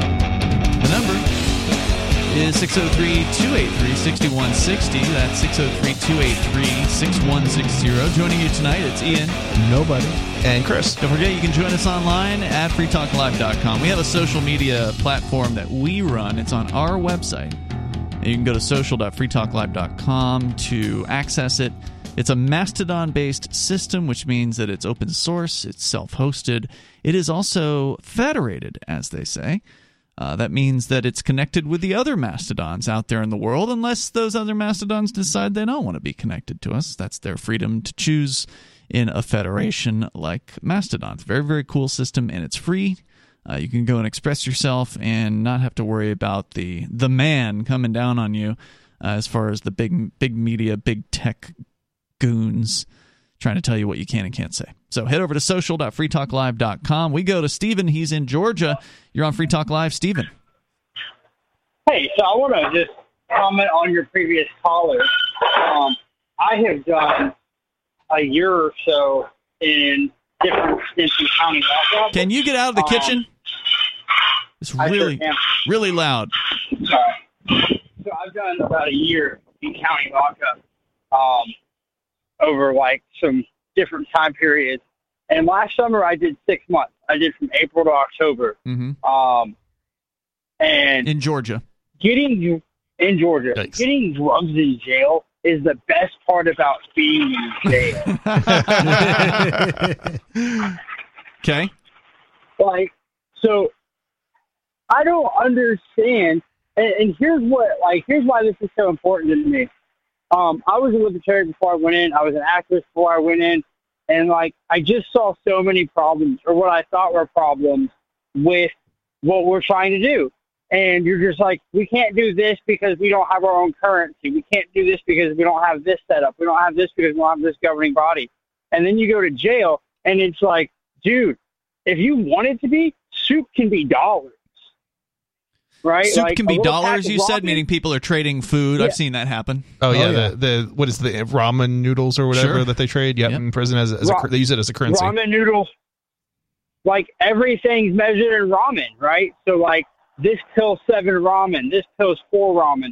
This beef jerky sticks 3 ramen. Yeah. This is half a ramen. And it's and when I saw that, and I was like, wait, they have an economy. Not only do they have an economy, but they have an illegal economy. Mm-hmm. They have a quote-unquote illegitimate economy, but it's fully functioning. It's flourishing. And you know who's in the room? The state. The state is watching us do this, and they can't stop it. And it was just such an eye-opening epiphany. It was good for my soul to, look around and go, even in their cell block institution, they can't stop us if we work together. Yeah. Yeah, that's true. And a lot of people have pointed that out, even those I have to say, that's the most optimistic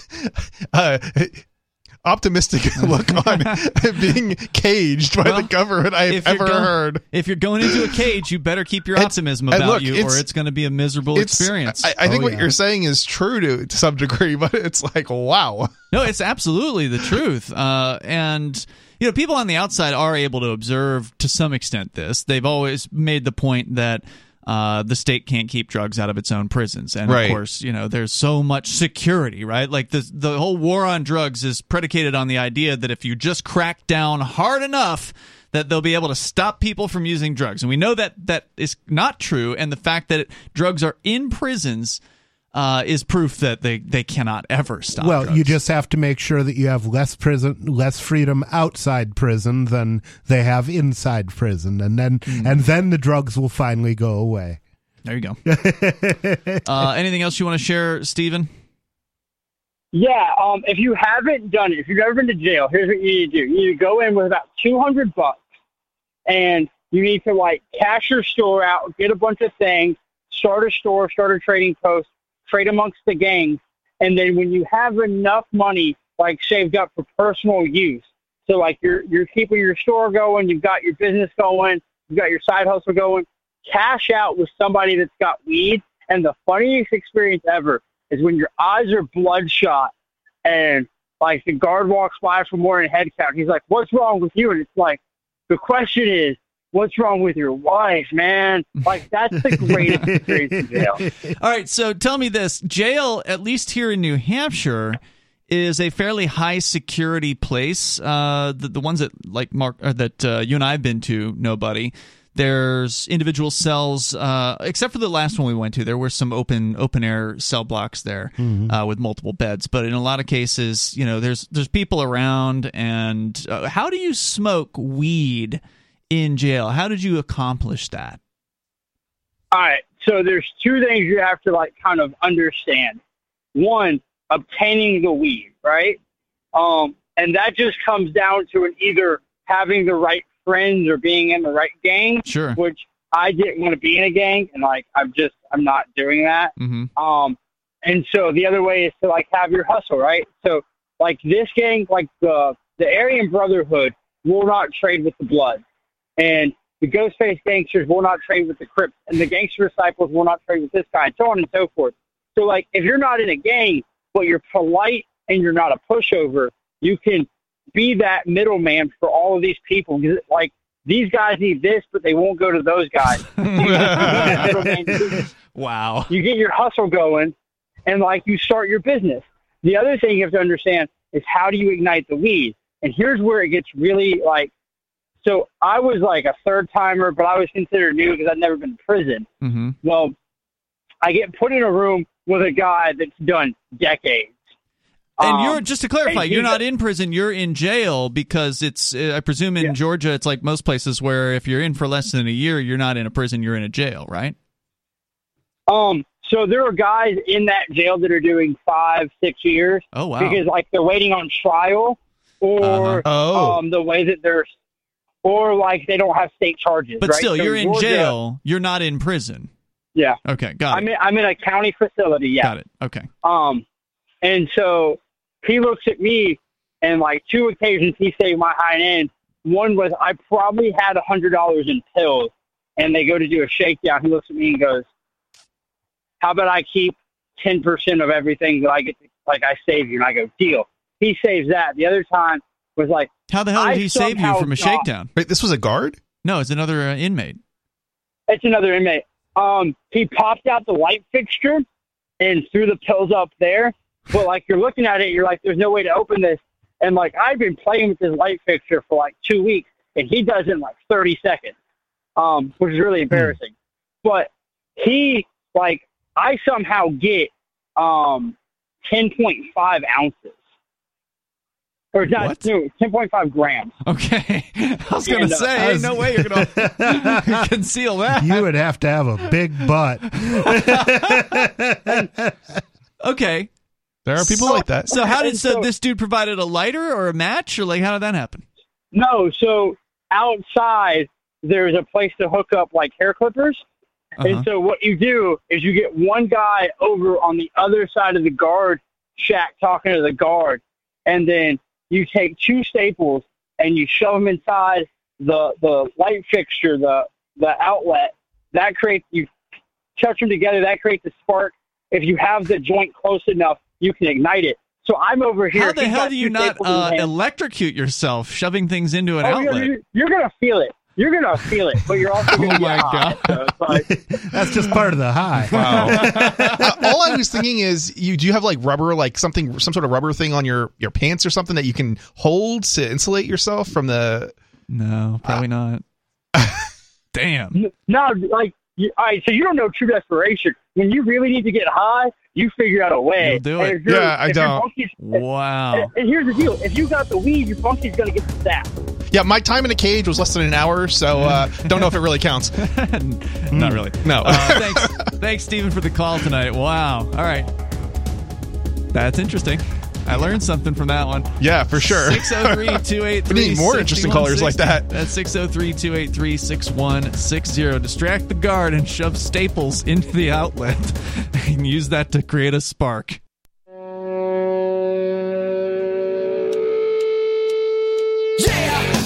Yeah, it's Free Talk Live, and the phones are open here if you want to join us. 603-283-6160. That's 603-283-6160. And here in the studio with you, it's Ian.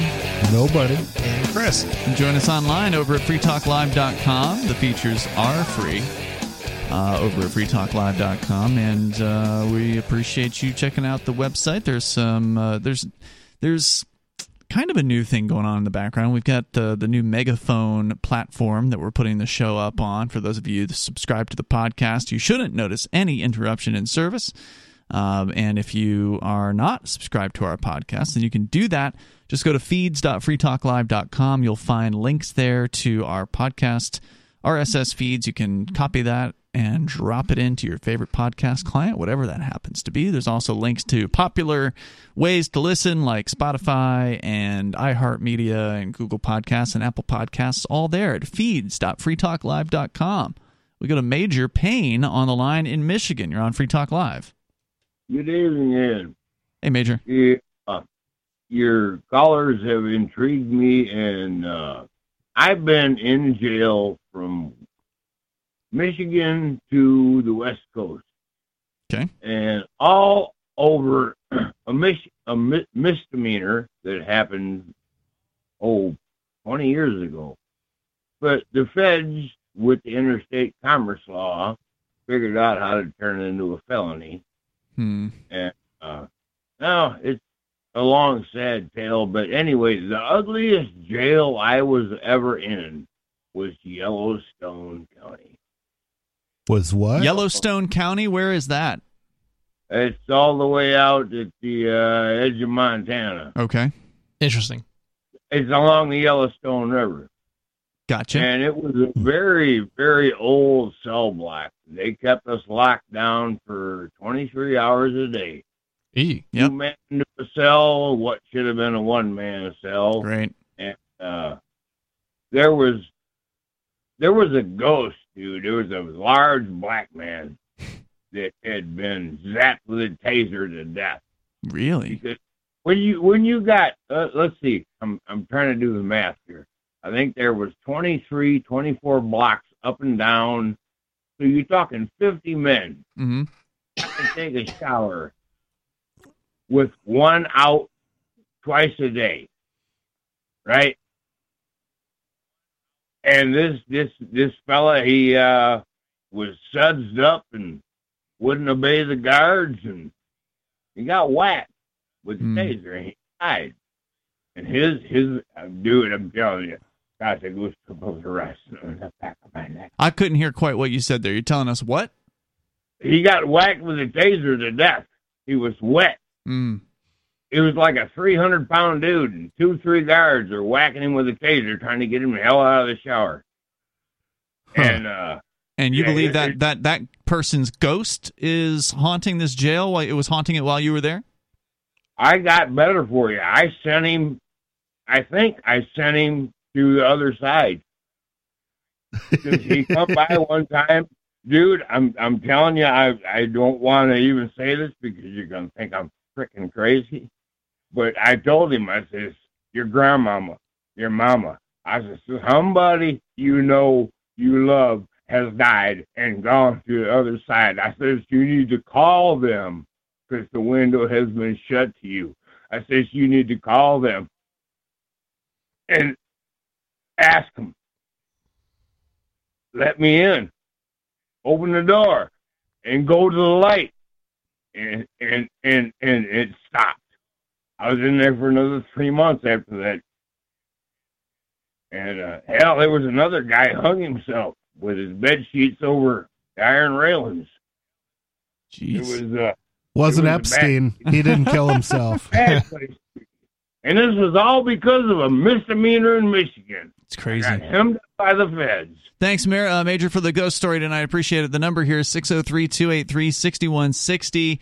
You can bring up anything you want here on Free Talk Live. So, Chris, to come back around to the story we were discussing prior to the jail calls, you had announced to us that there was a lawsuit in Russia that successfully has restored the Russian people to be able to access online, to go to the Tor browser website and download the Tor browser bundle. Yeah, at least for the moment. The blocking of the Tor project website was unusual. The authority to implement an ISP blockade was granted at the district court back in 2017, but local telecoms watchdog only alerted the Tor project to imminent blocking in early December of 2021. Tor project decided that in addition to technical response, legal action would be required in partnership with the digital rights activists.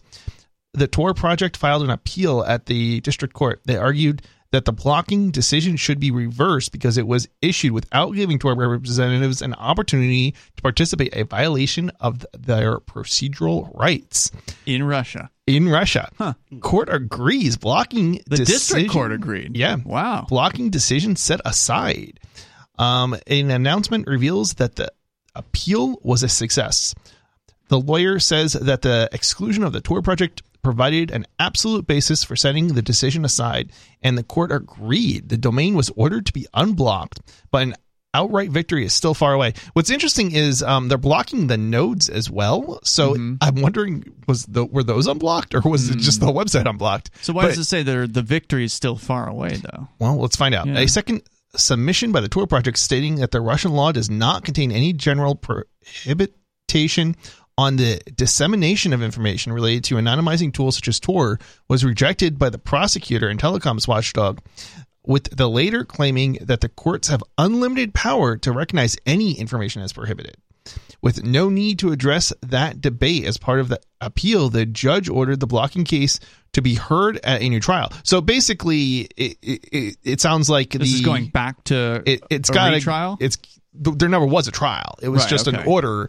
So he's saying there needs to be a trial. There has to be a trial because they were not alerted to the fact that their website was being blocked. So now there has to be a trial, and they have an opportunity to, I guess, put up a defense. Defend. Yeah. Okay. So in the meantime, it's unblocked. So that alone is super interesting because this is Russia. You don't think you can fight stuff like this in Russia, but apparently you can. Whether or not they win in the end, is another matter. But the Russians seem to have, in some ways, they're sticklers for procedure. There was a rule in the Russian gulags that said that every prisoner complaint had to be read and responded to. And so the prisoners set up this pipeline where they would just create thousands and thousands of complaints. And apparently the people running the gulags were pretty anal about following their own rules, and they managed to cause a real problem for them by generating all these complaints, and they had to hire new people to read these complaints. Wow. And it's really kind of funny in the midst of a system that's completely arbitrary and unfair. I was reading the Gulag Archipelago when I was in jail most recently, when you or I were in there last year, and it's one of the most insane books I've ever read. Probably the most insane book. Yeah. Also very hilarious in how sick and like twisted and backwards and crazy all that stuff was. If you've never read Solzhenitsyn, I only read the first of the 3 books. I'm in the middle of the second one, and since I'm not in jail, it's taken me a lot longer to get through. Yeah, jail gives you a lot of time to read the second one. But yeah, I highly recommend that because it's nuts. And of course, a lot of the stuff that was going on back then still goes on today. Yeah. Yeah, it's really amazing like how little reform there's been. I don't know if I ever expect any real reform, but how little has changed in terms of the kind of rights violating nonsense that goes on. Yep. They still get away with it. Yeah, I mean, most of the time. I mean, you can't fight every little violation, so you got to pick your battles, right. and usually it's win. the one they're coming at you with. So, yeah. But you can leave the country now. Can you? So, well, Russia, I'm pretty sure. You can leave Russia. If you're not, I was gonna say I can't leave. If you're not wanted by their government, you can leave the country, maybe. But if you're wanted by their government of Russia, you probably won't be able to leave. Just like you guys aren't allowed to leave at the moment. Yeah, the United States. So, yeah, they wouldn't like it very much. That's for sure. But you won't get. You can get out without getting shot at the Berlin Wall. That much is probably true. They used to these days. Like they used to do. Yeah, that might be. All right, out of time for tonight, but we're going to be back tomorrow, and you can join us online in the meantime over at freetalklive.com, where a myriad of features await you, including archives that go back for years. Go and enjoy for free at freetalklive.com, and we'll see you tomorrow night.